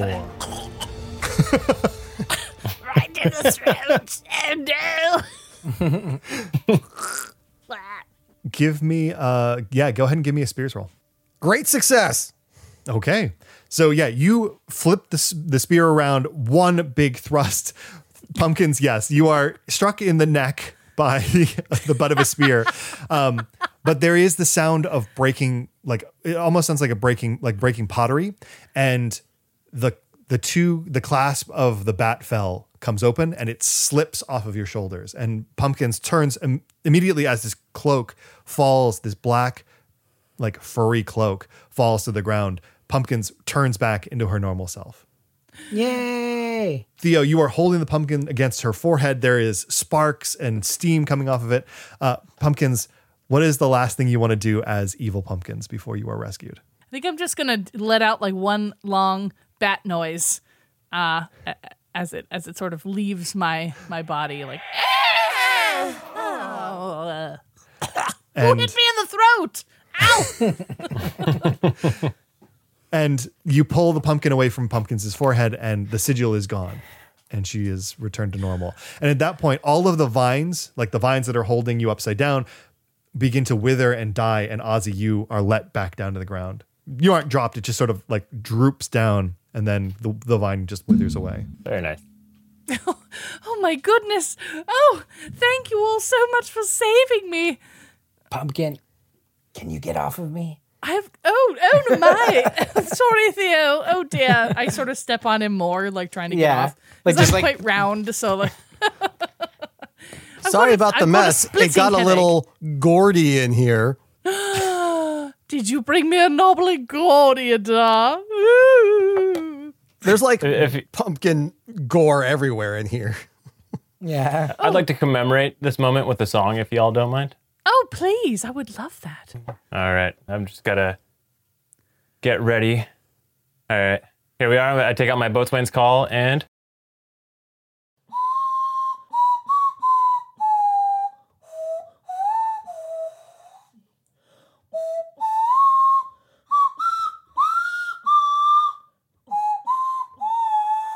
Oh no! We are the champions, my friends. Oh, I love this one. Yeah, Oh, I he's think this so is good at that actually whistle. an adapt. If I recall correctly from Hobbitween 2 or Hobbitween 1, there was a song, "We Are the Proudfoots, my friend." So this is an adaptation of a traditional song. I feel so honored that you would honor my family in this way with this wonderful tune. And as you celebrate freeing pumpkins, all of the vines around this room wither and die off, and all of the pumpkins just sort of crumble down into dust and into little husks and just sort of blow away in the dust. You all just sort of have a moment watching all of this stuff die away, and then you realize that you did it. You saved your friend. Yes, but I am but one cog in a larger wheel. That is indeed true. Pumpkins, now that you are freed from your corruption, the memories of what you saw and heard and did as bat pumpkins sort of begin to loom up in your mind. It was like watching it. It was like a dream. You could sort of tell what was going on, but you had no control. And it's all sort of flashes of images and bits of conversations and stuff like that. But what you remember is a conversation had in this very inn not too long ago between two figures. One of them, the orc Captain Pigug, who you remember. Pigug! He was From the one who Hobbitween stole... 1. Oh no. He stole the Palantir from you guys at the end of your first adventure, and it was his voice that you heard in your mind when you sort of gave yourself up to the corruption. He was talking to a figure in a black cloak, who kept himself completely covered, and you think even was disguising his voice. But what you heard in this conversation was, essentially Pigug saying, "All right, the plan's working. I've sent the zombies of those guys with the things on their heads. I've sent them north along with a cadre of my own to pull those damn rangers north. Should keep the boundaries of the Shire nice and clear for you." Now, what you're going to do when you're inside the Shire, that's up to you. I can't do nothing about that. Oh no! And the man in the cloak says, you leave that to me. The hobbits are suspicious, stupid people. And I know that the fear that we've created will keep them off of the streets. And if there's any trouble, I'll handle that. I've got my ways in and out of that place. And the voice, the Peagoog says, now are you sure that you know where to look for it? And the man in the cloak says, yes, I've told you before. Like I said, the hobbits are stupid. They wouldn't know a treasure, especially a treasure this great, if it was right under their noses for years. They have no value for things that are truly precious.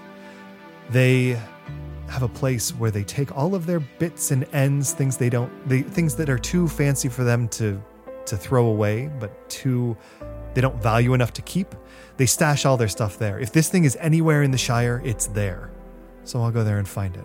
Take it right out from underneath their noses. And Peagoog says, and you remember the deal. When it's done, you bring it back to me, and then you can have all of this land to rule. Yeah, I remember the deal. Don't worry. I'm not going to double cross you. That's the memory that swims up in your mind. Wow, that was a lot. I'm so surprised they had that conversation in front of me. And so I relay to the group what I have heard. And I say, I believe that very rude man that's a bit hobbit racist in the black cloak is going to Hobbiton or wherever, no, Mickle Delving, right. In the Shire to ransack Matham House, the museum that we have in Mickle Delving. Yeah, I'm upset too because if there's anything of treasure in the Shire, I would have freaking found it. It's like my thing. Well, you can't steal from Matham House. You can't steal from there. That's where we put all of our stuff. But I would have, it's not like I've never not been in there. That's true. I would have noticed it. I'm offended. Well, perhaps we should head there. Yes, let's go. I blow my whistle, like I make a whistle sound, like with my fingers or whatever, and Fleabag starts. Yeah, well-oiled machine. So you guys mount up your horses and begin riding back. It's getting late, but now you're sort of driven by sort of the priority of this. So you get on the road and you travel as far as you can until the light gives out and you can't travel any further. You make camp that night. And as you were sitting around the fire and, just enjoying having pumpkins back and, having accomplished this, at least part of your mission, but, worried about what comes next, Jathiel stands up and she says, if the Rangers are being drawn away, if it's a trap, I need to warn them. I'll leave at first light, head north.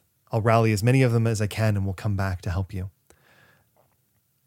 I hate to see you go, but I do like watching you leave. She bends down in front of you and puts a hand on your shoulder and she says, I've missed you, pumpkins. I missed you. And BT is here. Wow. This is just like a bunch of beefcakes all together. Ooh, it's like my birthday and the Yuletide has come early. And BT says, I'm in this to the end. I'll stay with you until we can see this thing done. Yes. We cut to, so we then get a good travel montage. Jathiel and Alexi break off in the morning heading north. Epic music as we see all of you riding 2 little ponies and 2 actual horses. I don't have a pony because I lost Corncockle. Remember? And so I think Pumpkins, you're probably riding with somebody. Ooh, who's taking me? Probably one of the bigger guys. I don't think the pony would, unless would a pony be able to do. You can ride with me on.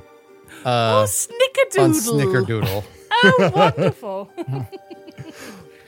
I do love those cookies. So we get a great montage of shots of you guys riding down the road through the next day. We see you passing by Bree, but continuing on because you can't afford to stop. Oh. And then into the bounds of the Shire. We see you, on the road through Buckland, crossing the bridge, going through, past the various towns along the water, White Furrows, Frogmorton. You pass the Farthing Stone. We see the road that you pass through Bywater, and then the road that leads to Hobbiton. But it's a long journey, and the day is pretty much like it's getting pretty dark.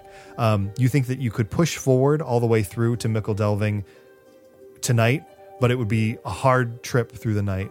So do you guys push through, or do you stop to camp and then make for there in the morning? I think we pushed through. Yeah, I think so too.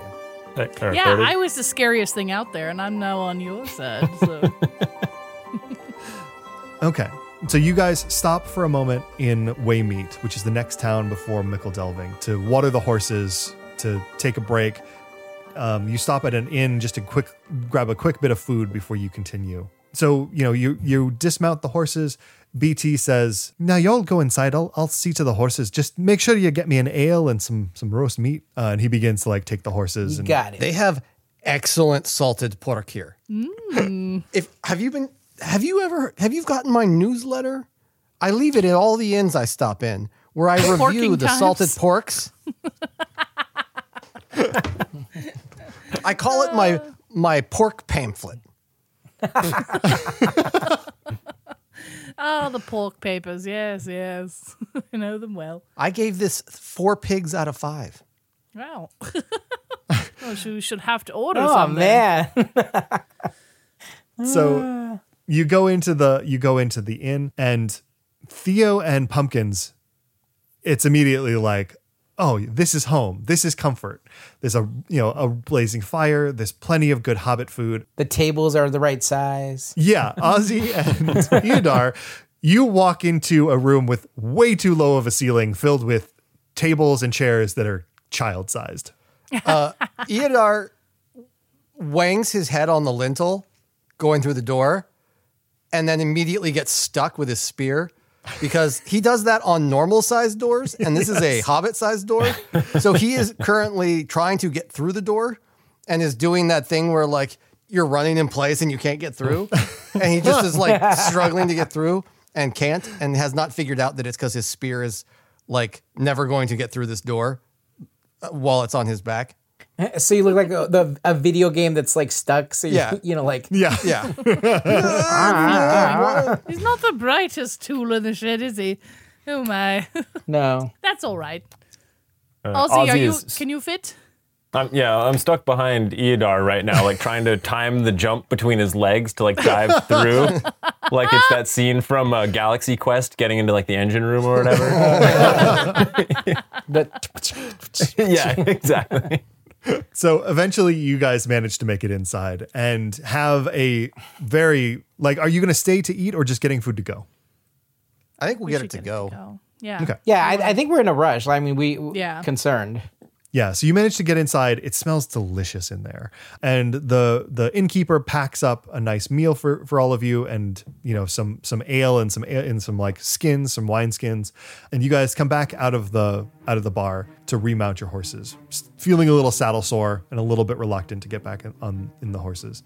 You come back out, and you see the horses are tied up at the hitching post, but BT is nowhere to be found. Uh-oh. Where'd he go? BT is probably taking a BM. Yeah, probably relieving himself. BT, hurry up! You yell out, and there's no response. Can I scan for him? Yeah, give me a scan roll. Oh, good idea.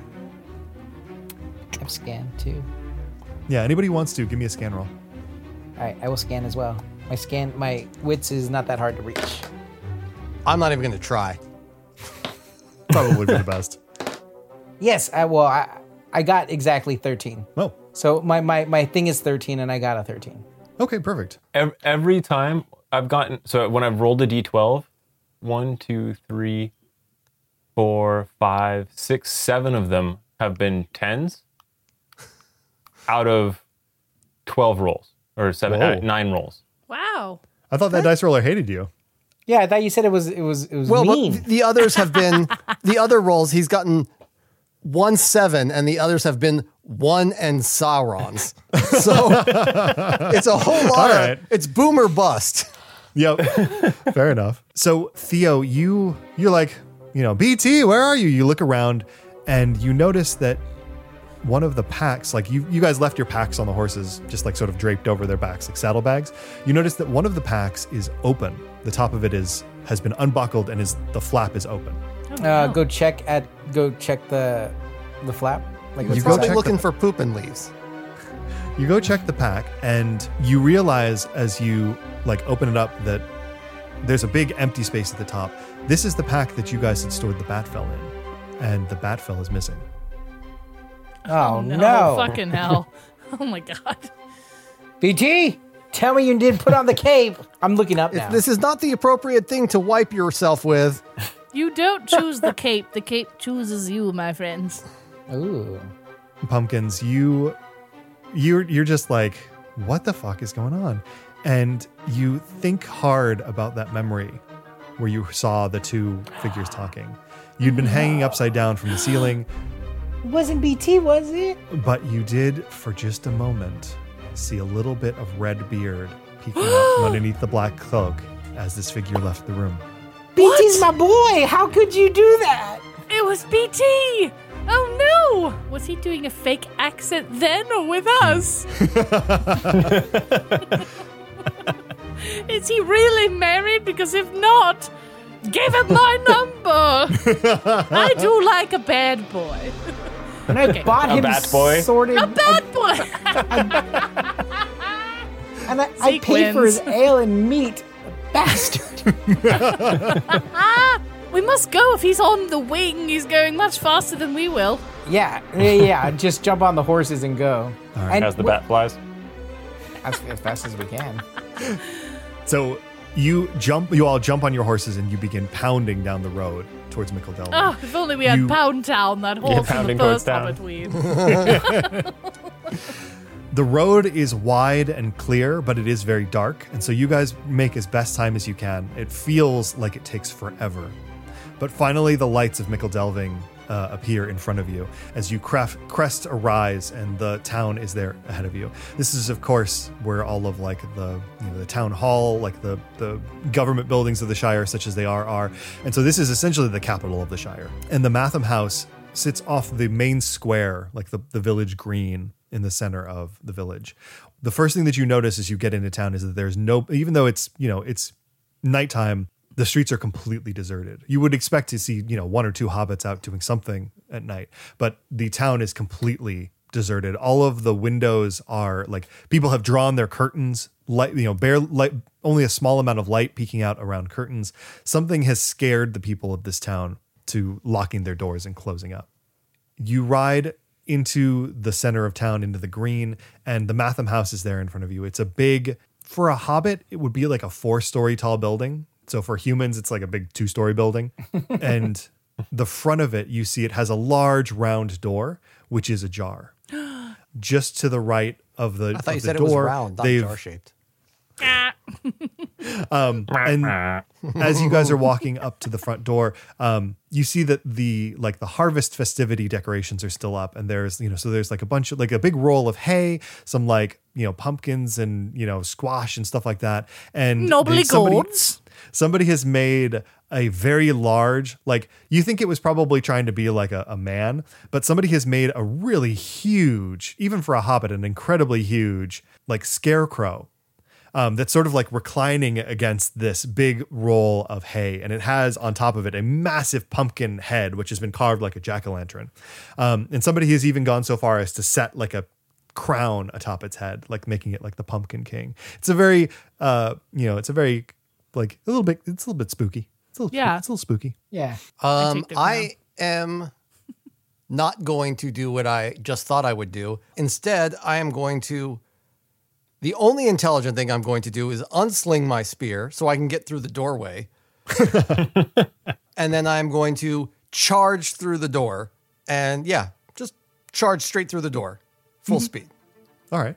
Eodar goes tearing off full speed towards the door. What are the rest of you doing? I'm running too, as fast as I can to get in there. Okay. I'm pissed. I consider him a friend. Yeah. I'm going to tear off, but around back. Oh, Good, very good. Good. See, that was what I was going to recommend, is that I was going to go sneak around the back, but then I realized that is a concept that has never once in his existence occurred to Eodar. Yep. This proves how angry Theo is, because that is a move Theo should have done. But Theo's like, I gotta get to him. Yeah. Like, This is simply the safest way that I can appear as Eodar, but be safer. All right. And Pumpkins, what are you doing? I take the crown off of the thing because I'm the only pumpkin queen around here. Thank you very much. that's good. That's good. Air horns. And I stride with dignity and grace through the front door. Give me an I'm awareness doing the roll. queen wave. Yeah, little tiny queen wave. What was that? Sorry, Lowell Master. What did you Give say? me an awareness roll as you take the crown off. Awareness. Like you basically have to climb up this scarecrow to like take the crown off of its head. But yeah, give me an awareness roll. Dope. That's a favored roll. You're like, how dare he? No, I got an Eye of Sauron, so that's a 0. But it's still on a favored roll. It still counts as I don't have to use it. Yeah, you pick the higher. Sweet. Okay. 4, 5, 6, 7, 8, 9, 10. Oh no, nope. I failed massively. I like your voice there. Wait, can I spend a hope? Sure. I will spend a hope. I will spend 2 hope.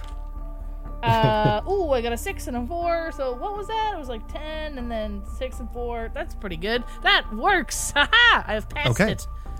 So you clamber up the front of this giant scarecrow. It's probably like 10. It's probably actually like 10 feet tall. This thing is enormous. Oh, really? Yeah. Oh, shit. Okay. And you climb up to the top of it, and you reach down to pick this Pumpkin crown. Zaddy. Sorry, You reach down to pick this crown off of this thing's head, and you would have thought when you were down on the ground that this was just like a tin, like a cheap ass tin crown. Yeah. But now that you were up there, you see that it's inlaid with like gold and little bits of black stone. Like this is a very finely wrought crown. Way, way, way too fancy to be used as like a crown on like the Pumpkin King. I know. Like, that, I thought it was going to be a Burger King crown or something, but, okay. Is the pumpkin this is... big, James, or is it like normal Big. size It's like pumpkin? proportionate to like a 10-foot tall scarecrow. Damn. So is the crown So the humongous crown's then? huge too? The crown is actually small. It's like the size of like a man would wear. Oh, so then it was like a giant head with a little crown in it? Yeah, Like that type around the of a thing? stem of the pumpkin. Okay. Oh. So it's That's still what I was pretty worried. I'm big like, on is me. it like a giant crown? I'm wearing it as a hoop skirt. Yeah. a hula hoop size? A hula hoop size. Well, I've been knocked in the head so many times, I feel like I have a few lumps that can help kind of hold the crown up as I put it on my head. I feel very regal indeed. My, well, All right. hello. You set the pumpkin crown on your head, and then are you going to go in through the front or around the back? Am I 10 feet in the air? Yeah. Is it like a balcony? Can I go in on the balcony? Very good idea. Yes, there is a second floor. There are windows into the second floor, so you could climb from the scarecrow onto the windowsill and then slip in through the second floor. Yes, I shall clamber there. Very I'm nice. clambering. All right, so we have Eodar and Theo going in through the front, Ozzy going around to the back, and Pumpkins doing an entry on the second floor. We'll start with Eodar and Theo. Eodar, do you scream Eodar Listbalion? Not yet. Right now we're just reconnoitering. I can't Leroy Jenkins until the battle starts. Yeah.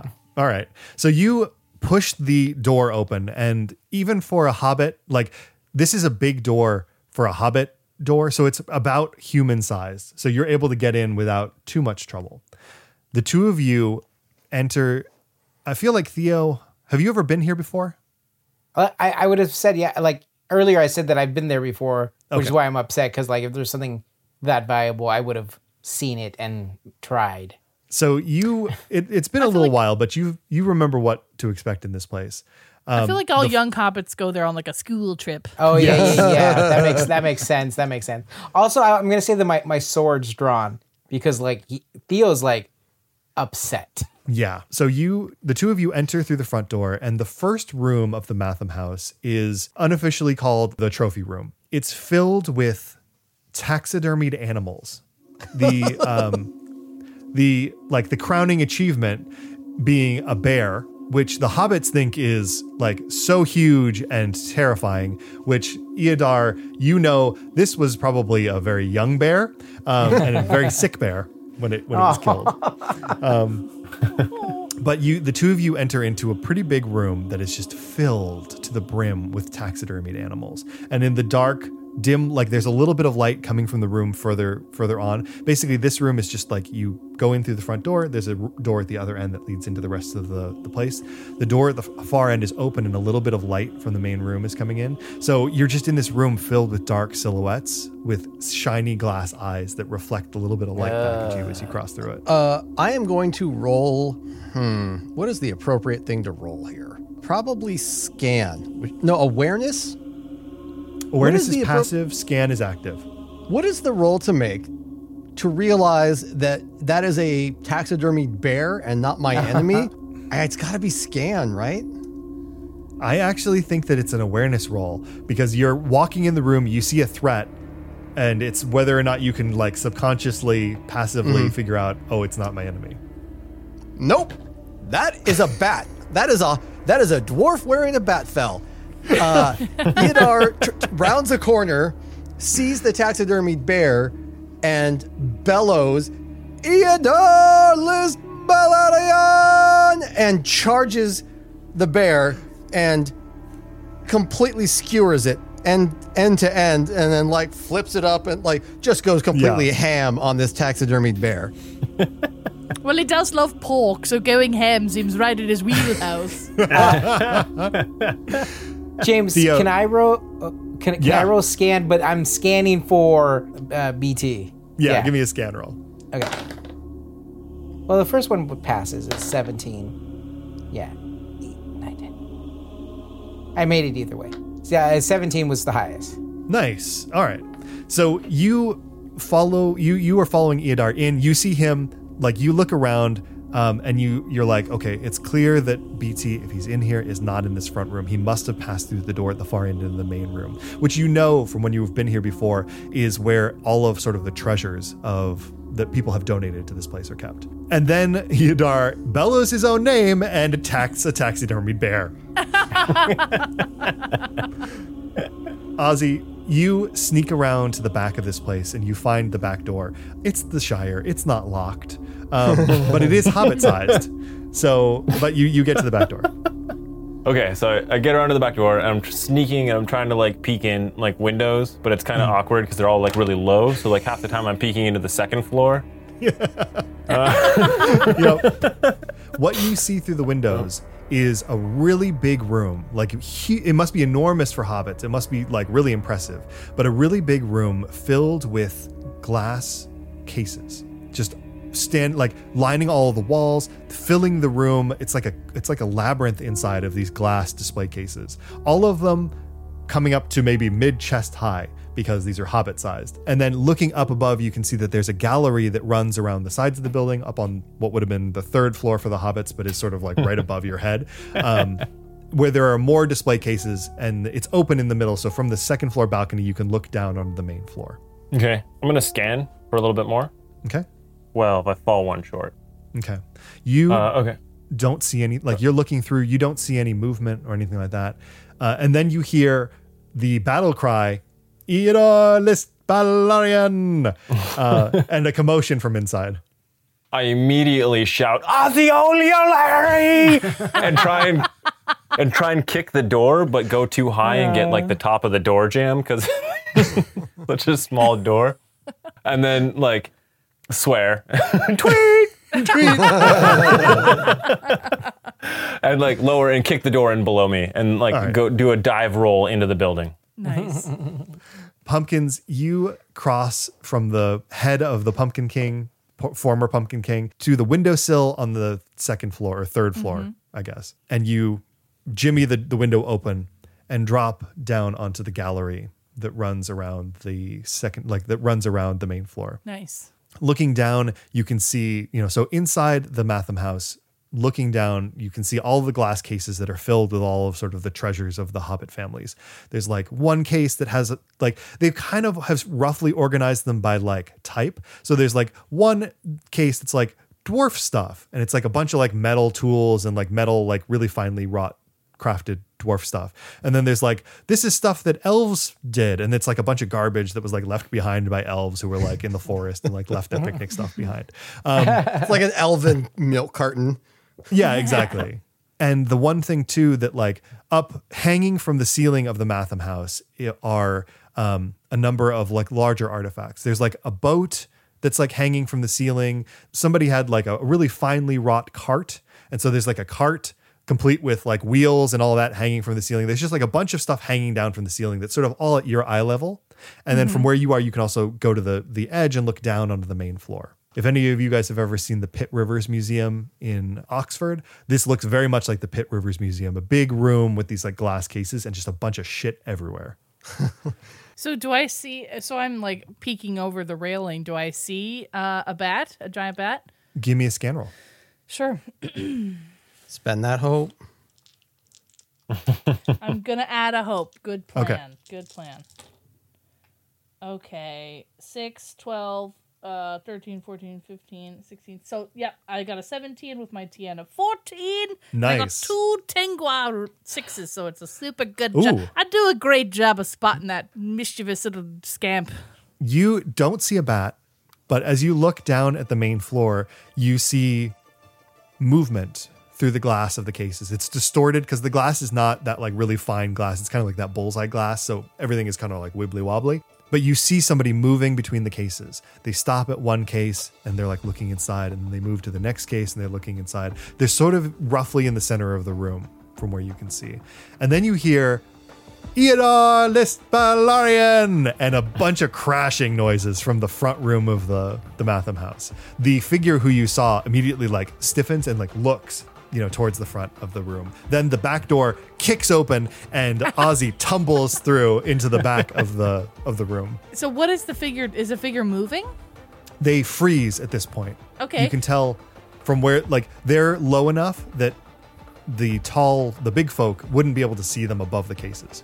Right, but I'm above them. Can I just like friggin' drop like a little kitty cat on his head? Can I take a flying leap? Well, he's not directly above you. He's out at an angle. Like you can see him. He's sort of in the middle of the room, and you're around he's the not edge. under me. Yeah, he's not directly under you. But they're Can stuck I leap hanging. to the boat? Yes. Ooh, I like that. Yeah. Yes, you can. If you leapt to the boat and the boat was swinging, you probably could leap down from the boat on top of this guy. Yeah, I'll do that. Nice. So give me an athletics roll. I mean, well, no. So I have 0, and I guess even if I rolled a Gandalf rune, that would be the only way, right? Because I have a TN of 18. Ooh. Oh no. Okay. What I are just you- rolled a what are you 2, so rolling? no, I super A failed. TN? Athletics. Yeah, athletics. Uh, I've super failed. So I try to jump, I trip over the banister, and I am like, "Wah!" And now hanging from the other side of the banister with my feet dangling from the ceiling. A little help! So, okay. So I feel like at this point, Eodar, you realize that you're fighting a bear, and not even an alive bear, a very, very dead bear. A dead, sick, old, tiny bear. tiny bear. And Don't take out the real bad guy. and then you hear the back door to the place kick in, and then you hear Pumpkin's voice saying, "Help!" from in the main room. Theo, Eodar, what are you guys doing? Eodar Lispalarian! And I kick the door into the next room open and blitz into the next room. I'm going to make an athletics roll to see if I can get through the door at a charge without knocking myself straight unconscious. Yep. Please fail. I was already That through is the an door. auto though. success. No. I Gandalf the shit out of that. Yeah, that's right. That's Elven grace for you right there. Yeah. Get it. I would, but I also rolled a 2 and a 1. So if it weren't for that Gandalf rune, Yep. I would be unconscious. So, Eodar, you crash through into the main room, and you see the same thing. Like, now you see what the main room looks like. For you, being as tall as you are, you see a bunch of display cases that are all sort of at waist, mid-chest high, and a bunch of shit hanging from the ceiling. You see pumpkins dangling from the balcony on the second floor, but you don't see the figure because they're obscure. They're short enough. BT is short enough that he's obscured by all the cases. Yeah. Theo, what are you doing? I ran towards the room, so I don't know if I got in before. Yeah, I think you slipped through the door before he crashed through it. That's fine. Okay. Yeah, so once I'm in there, I'm going to scan again to look for or can I see him right away? You wouldn't be able to see him. He's obscured by the cases, and you're obscured by the cases too. But give me a scan roll. Okay. 17, and my scan is 13. So 17 out of 13. Okay. So you have the bright idea. So these display cases are all, they're all too tall. They're hiding anybody who's in the room. But you realize that they're like tables. They don't go all the way to the ground. They have like 4 legs. So you drop down and you look and you see a pair of dwarf legs, maybe 5 rows away, standing still. All right, I'm going to start the creep towards them. All right. You Staying start to creep under. towards the dwarf legs underneath. Yeah, do you want Do roll I a run stealth or straight over now it's Theo when I come chasing in? probably? Does he not knock into me and throw me up into the air? And then both of us are hanging. What the heck? Just goes tumbling through display case Yeah. after display case. Yeah, I mean, I think that's a good point. I think give me an athletics roll. Damn you, Jude, ruined my Me? shit. Yeah, Yadar, give me an course you. athletics roll because Theo has dropped down and is beginning to creep on the floor. There is no way you would see him.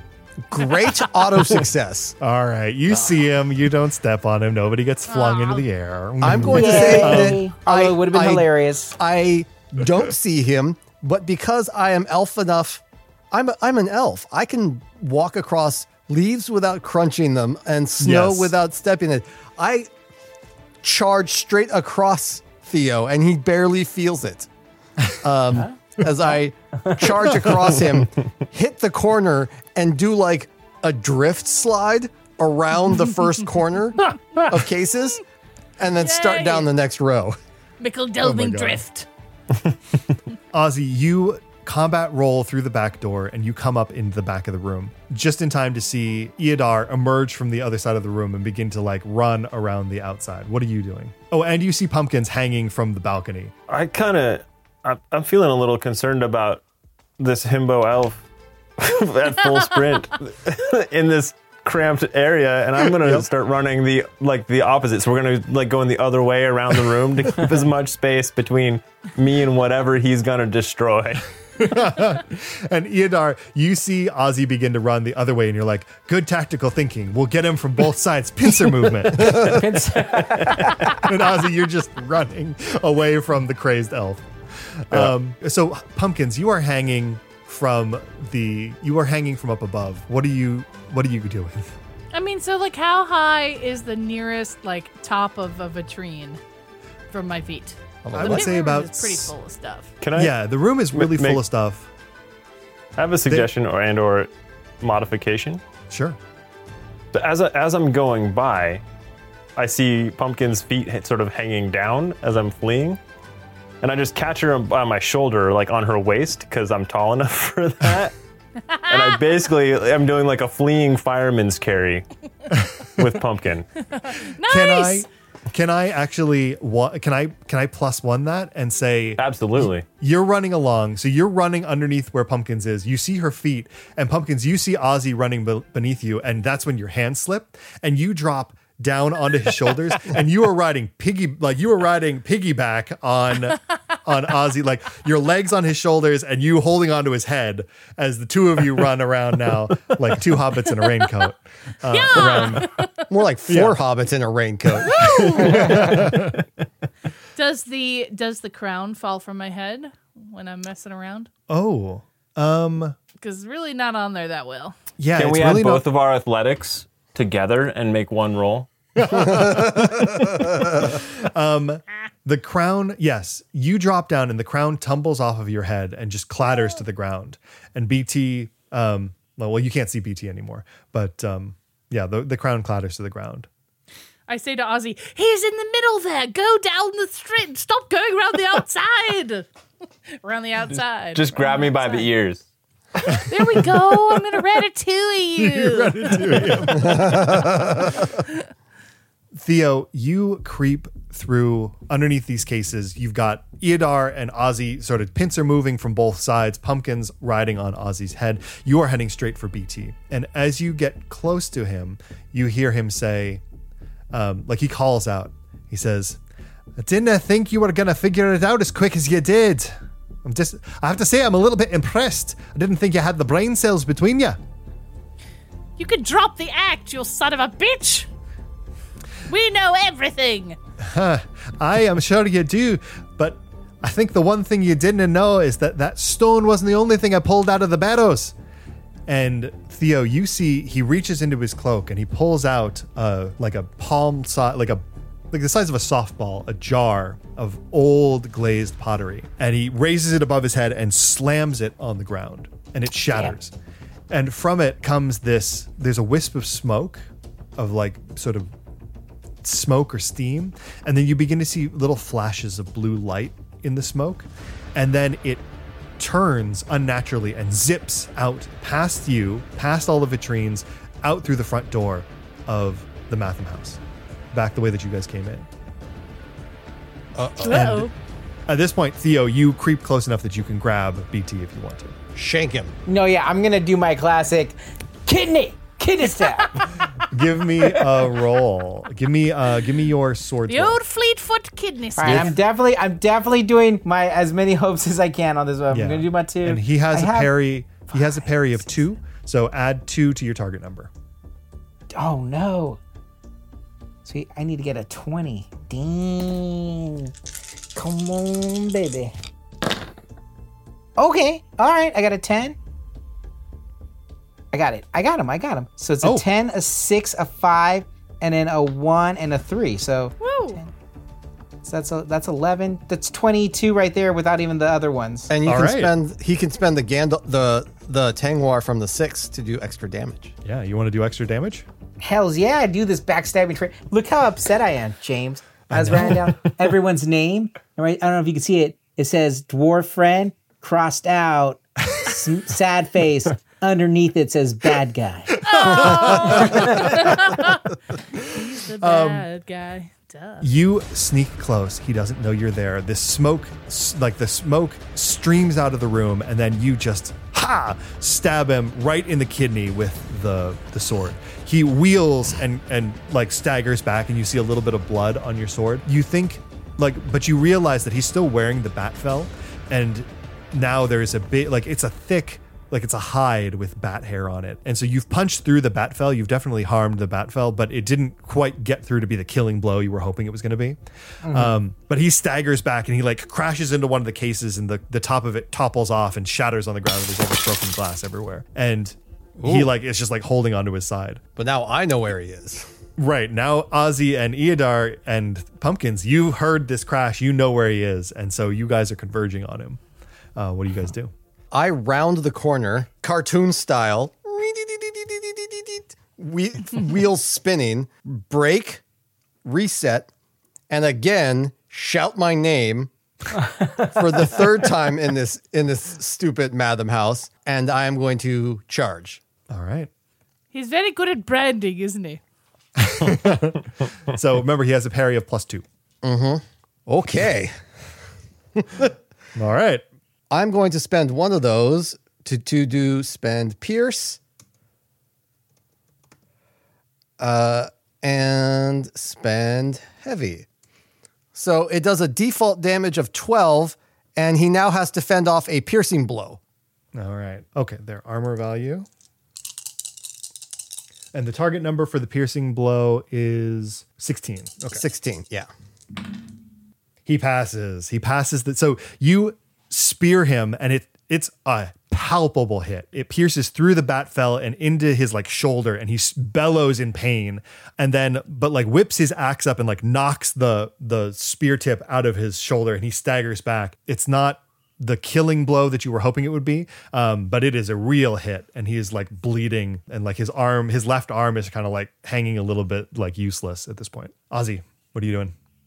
So, Pumpkin, I feel like I need to get your consent for this idea before we do it, because I think we should secret alliance team up this, and since you're on my shoulders, we charge in and I throw you at him while I attack him at the same time. Yes, I love it. Can you run under the boat so I can grab the decorative net that's just draped over the bow? Because if I can grab that and then throw me, I'll net him. Perfect. Yep. Oh, God. So we turn the corner, Yeah. I loft Pumpkins up off of my shoulders and like heave with all of my might to get her like past the net on the boat, and use that momentum to dive for his ankles while I unsheath my butcher thing and just start like going for the Achilles. I love Nice. this. This is so good. All The right. Achilles attack is the new Aussie special. It Yes. is. You've done that. That's your main move. Right This the is- tendons. This is really cool. Okay. Yeah, no. I go kidney. You go Achilles, and then Jude goes for the tops. We got it covered. Yeah, it's like we're like ding ding ding.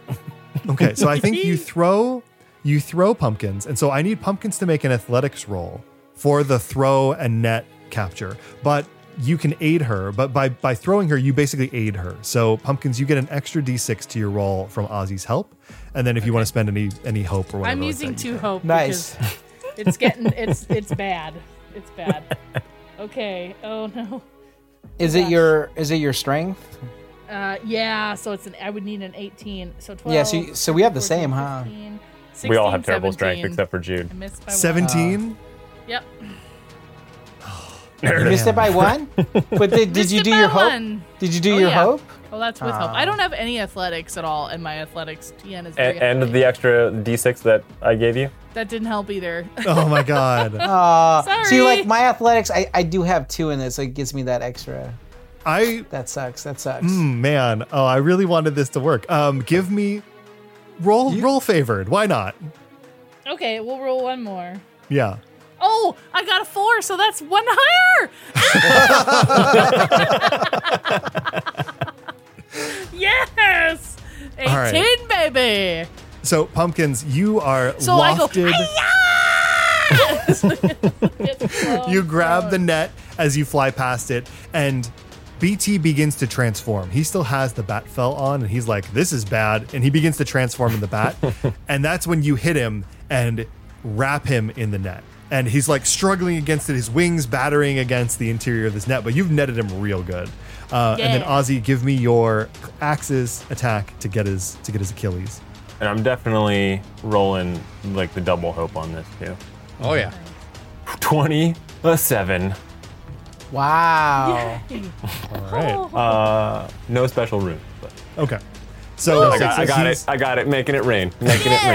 yeah, he's netted. He's flapping against this thing, and you just come in low and just shing. There's a slice, and we hear this horrible, piercing bat scream, and then he just kind of crumbles to the ground, and the bat fella kind of slips off of him, and he turns into a dwarf in a bag. And he's like, now look, you don't understand what you're doing. I'll cut you in part of the deal. We don't want to hear it. Ooh, I think Whoa. Theo. No, I mean, what's the harm in hearing him out? I'm saying. I mean, I think that Jude just went chunk. So Yeah, Eodar he is did. in full He on did. like battle rage and has, even though he is like on the ground, just continues with his attack and drives the spear straight through the dwarf and skewers him completely. I don't even think he gets his entire like plea to negotiate out before Yeah. Eodar. Just for the record, I wasn't gonna go with him. I want to know what the item is, though. Like, Yeah. what is it? Yeah, no, that would be the smart thing to do. He bellows in pain as you basically pin him to the ground with your spear. And you're like about to pull the spear out or question him or something like that when you hear an answering call from outside of the Matham house. Oh, damn it, the blue stuff. And then you hear the sound of the front of the Matham house smashing in.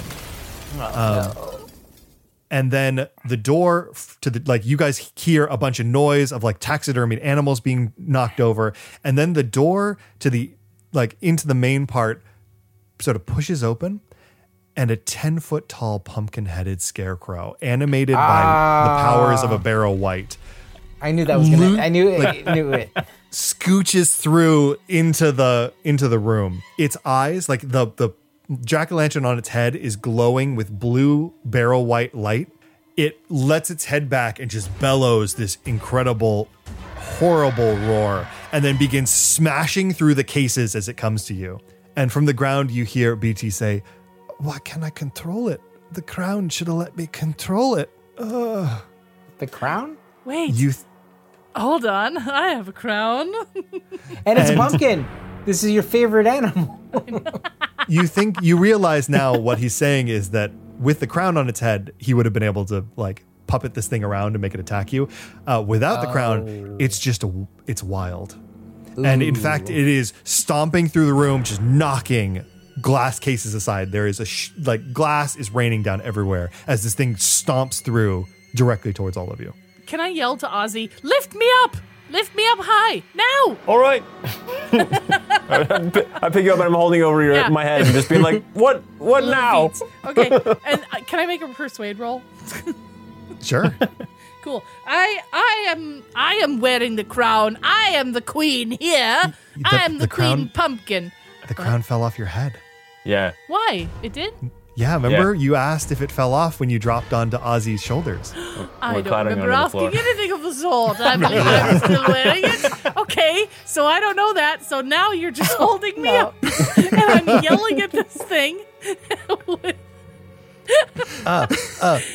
Pumpkins, Listen to me. what crown are you talking about? The one on my... She feels her head. Oh, My arms are getting tired. I'll start looking for the floor, looking on the floor. I want to go down. Take me Eodar back down.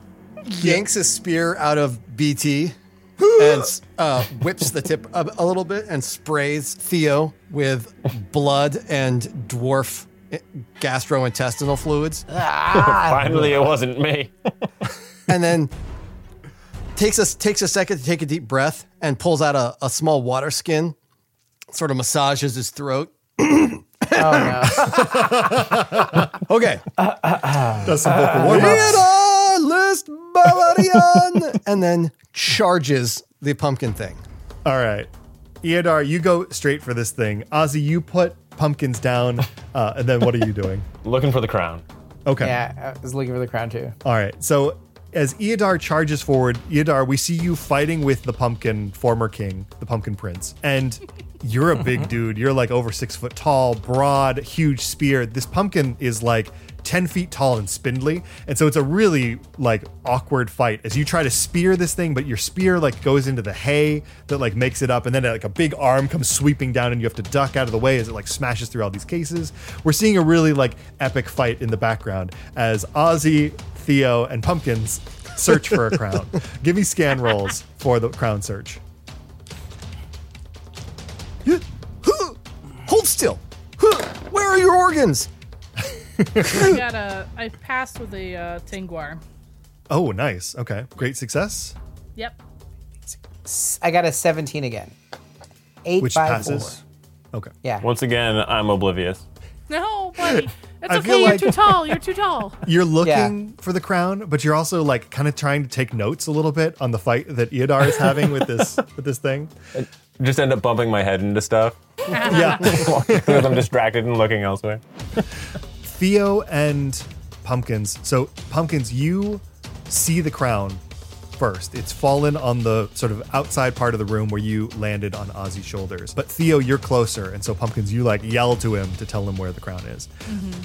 Theo, you see the crown, but just as you're creeping towards it, the fight that Eodar and this pumpkin thing is having is like moving through the room, and you have to like hide underneath the case as he and the pumpkin like smash through all the cases in between you and the crown. Yeah, like almost like that scene in Lord of the Rings when like the horses and like Merry and Pippin are Yep. like ducking it. Yeah, like that. Like Exactly. I'm running through the legs, trying to grab it, going back, trying to Yeah. grab it. And you duck between the legs of this pumpkin king, and you grab a hold of the crown, and just at that moment, this big long pumpkin arm, like this big long hay-filled arm, comes down and like swats you aside, and you go flying through the room. You land in a display case of Hobbit knitting. And so it's actually a very comfortable place to land after you smash through all the glass. But you smash through into this case, and it's the case that's right next to Pumpkins. And so you, the crown, and Pumpkins are all sort of in the same place. Yeah, I'll give it to Pumpkin because I figure she's pumpkin. It's a pumpkin. I like basically hand it to her. Thank you. Haha. Cool. Can someone toss me up on its head now, please? Toss me. Somebody Toss you where? Toss me up on the head of that thing. If I could replace the crown, then perhaps we can tell it what to do. Oh, okay. You think? I'm feeling a little bit typecast here. I'm only good for one thing. Quiet, tall guy. Do the tall guy thing. Okay. So I'm like, what? And I like run over to Pumpkins and like, all right. Stephanie, you gotta say upsies. I need upsies. Upsies, I need upsies. I'm gonna do it like you're swinging a child, like I got both of her hands and I'm spinning around in circles and her feet are going up. just let go, like heave, Pumpkins, fling her at the pumpkin. All right, Ozzy, give me an athletics roll to wing Pumpkins at the pumpkin. Oh no, you don't want to do an athletics roll. I want this to fail really bad. It's going to. Even with your, athletics is a hard one. It's just so hard. That stupid 18. I'm gonna do one hope. I don't want to do just tons of hope. Wait, no, that was favored. Sorry. I have one more trick up my sleeve if you fail, so it's okay. 12, which it's short. Okay, that's okay. So as he's tossing me, can I save this, James? Yeah. Is that allowed? Okay. Everyone knows that one of the two things that Pumpkins carries besides her spade is a feather pillow and a windproof lantern. And guess what's really fucking flammable? Hay. So as I fly short, I'm gonna, from my belt, unhook my windproof fucking lantern and throw it at the pumpkin's body. Oh, man. Did I want to burn down Natham House? No. But that's where we're at, so let's do it. Backdraft, bitch! That is amazing. All right. Did you say backdraft, bitch? Yeah. Bat draft? Okay. So I think that obviously you're throwing an oil-filled lantern at a man made of hay. It's probably going to light him on fire. I think really I want you to make a roll, your highest combat proficiency -1, just to see how much collateral damage you cause or are able to prevent. Okay. Oh no. So I got a Gandalf rune on the feet guy. Nice. And then 5 and 4. So that's a lot. So that automatically succeeds. You throw the lantern. It you realize you're not going to land on this thing, and so you whip the lantern off your shoulder. You yell "Backdraft, bitch!" and you let the lantern fly. We see it tumbling end over end. The fire inside burning, and it hits this thing right. It actually is about to miss, and that's when a spear blade comes up and shatters the lantern, and burning oil spatters all over the front of the Pumpkin King. It looks down for a second and begins to beat at itself with its hands, but then it remembers that its hands are made of hay, and it looks at its hands and they're on fire too. And then with a horrible cry, it turns and sprints back for the outside. It smashes through the front door and out of the Matham house, out into the green. And from where you guys are standing, start a fire. From where you guys are standing, you see it run, because it was a Gandalf on the collateral damage roll. It runs out into the center of the square, and it runs out into the center of the square where a large bonfire has been, they've been building up the pyre for a large bonfire for Yule, preparation for Yule. And it runs straight into the pyre, and the bonfire comes to life, and you see, the last we see of this pumpkin is its head filled with fire and the blue lights going out, and then it falls dead, burning on this bonfire in the center of Mickeldelming. Yay! We didn't burn down the whole place. Oh, nice. Good job.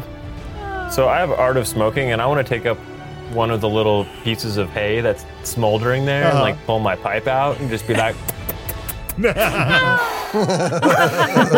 well done, chaps. Quiet falls over the Matham house, except for you hear a groan from BT, who's laying on the floor, very badly hurt. I run to BT as fast as I can. I was expecting that to be the groan of the cases slowly collapsing from the A lot of damage has been done. There's a lot of Hobbit knickknacks and tchotchkes that are scattered across the floor, but the place is still standing. So Theo, you run to BT. He's bleeding. The bat fell is off his shoulders. He's just a dwarf in a net, and he kind of looks up at you with his eyes are kind of like beginning to drift closed. I'm like, why, BT? But first, what's the item? What is it? It was all for a treasure. Something. What's the treasure? What's the something treasure? So precious that it wasn't even. I met a man, a little wretched creature on the road. He had a magic ring. He said he lost it, and it was brought here by a hobbit from the Shire. And I thought I'd take it for myself. It sounded so incredible. A ring, like a little ring. A gold ring. I don't know, but it sounded so precious. I just had to have. And he closes his eyes. I'm going to lean down, like, I know this is like a solemn moment, and I lean down and I try and extract the bat fell from under him, like gently, but I overdo it, and I like whip it out from underneath him and like roll him under a shelf. So there's this awkward like thunk, thunk, thunk, thunk, thunk as he like rolls under a shelf. And I'm going to get rid of this. Shh, I'm sorry. And I'm going to go throw the bat fell on the bonfire. You throw the bat fell on the bonfire, and there's a squealing hiss as the fire consumes it. I'm going to do what all burglars do. I'm going to roll the body. And not just to be a jerk, but to be like, does he have anything written down, like where to find the ring, or like a message from this creature that he met on the road or whatever? Yeah. And then if he has gold, he's mostly dead. And then he's all the way dead. He's all the way dead. You check his pockets. You find some gold. You find some gold, and you find what looks like, honestly, a signed contract. And looking at the signed contract, it's basically laid out in writing, an agreement between BT and the orc Pigug, basically saying that in return for the ring, he will be given dominion over the lands of the Shire. And Pigug or whatever, that's the guy that stole the CNI last time too, right? Yeah, he stole the stone from you. This guy. Yep. But I mean, it makes sense because he basically gave it to him, right? But they were working together the whole time. They were working together the whole time. So was he working with him from the first one too? Yep. Bastard. I know. Is it worth doing a lore check to see if I know what the ring might be? Yeah, go for it. Yeah, there would be no reason for my character to do that at all. I do. I succeed.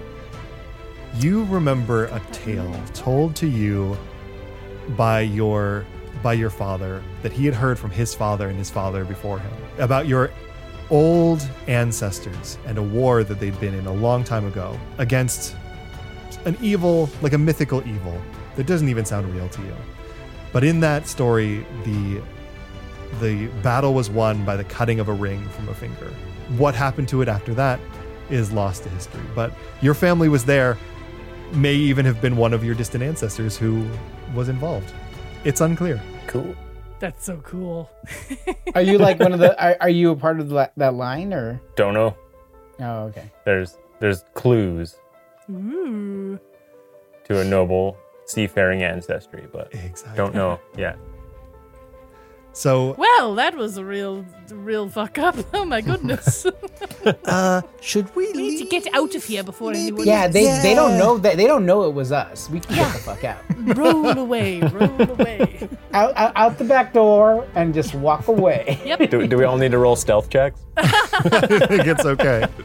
You slip out the back door of the Matham house as hobbits now are beginning to come out from their homes to the bonfire, and we see a bunch of hobbits standing around this fire that's growing bigger and brighter in the center of town. And you can tell from the way that they're acting, the way that they're beginning to sing and dance around this fire, that the evil that had been on this land has passed, and that the four of you, managed to free this place from the evil that was upon it. Good job, guys. And so you slip off unnoticed. You slip off into the night, ready for whatever future adventure may await you. And that is where we end. Thank you so much, everybody. Yay! Thank you. Thanks, James. Thank you, James.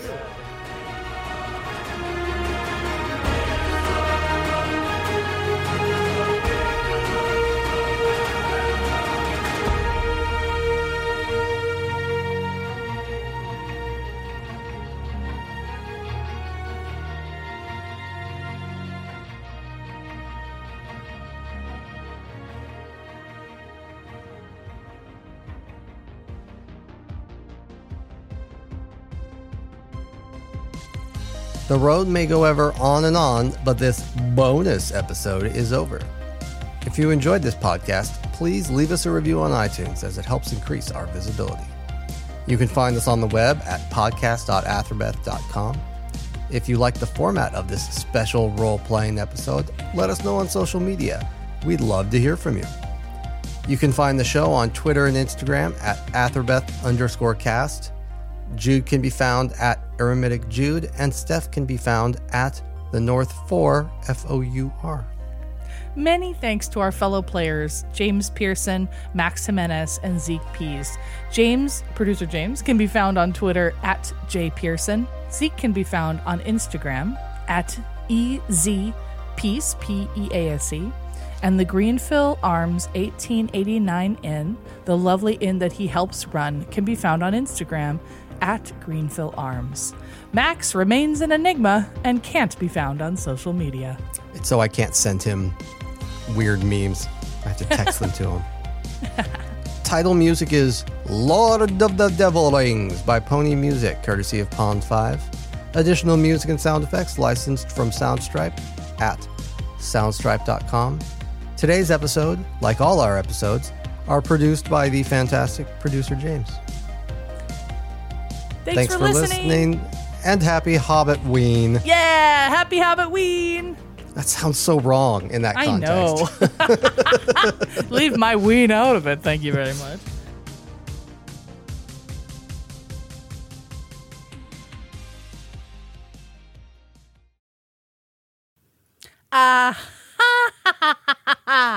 It is I, Pumpkins This bit is old. Proudfoot. No, I didn't hear anything. Steph, do it again. We couldn't hear you. You couldn't hear me? It is I. You can't No. hear me? No. Hold on. You've been let down. Technology has failed you, Steph. No. You can't hear me at all? You almost sound like No. a chipmunk for a second. Which is That actually was the kind of cool. point. That was the point. You can't hear me? Nothing. No. How about now? Can you hear me now? No. Just tiny No? little blips, but not enough. Now! Pumpkins, can you hear me now? A little bit. You can hear me? Motherfucker.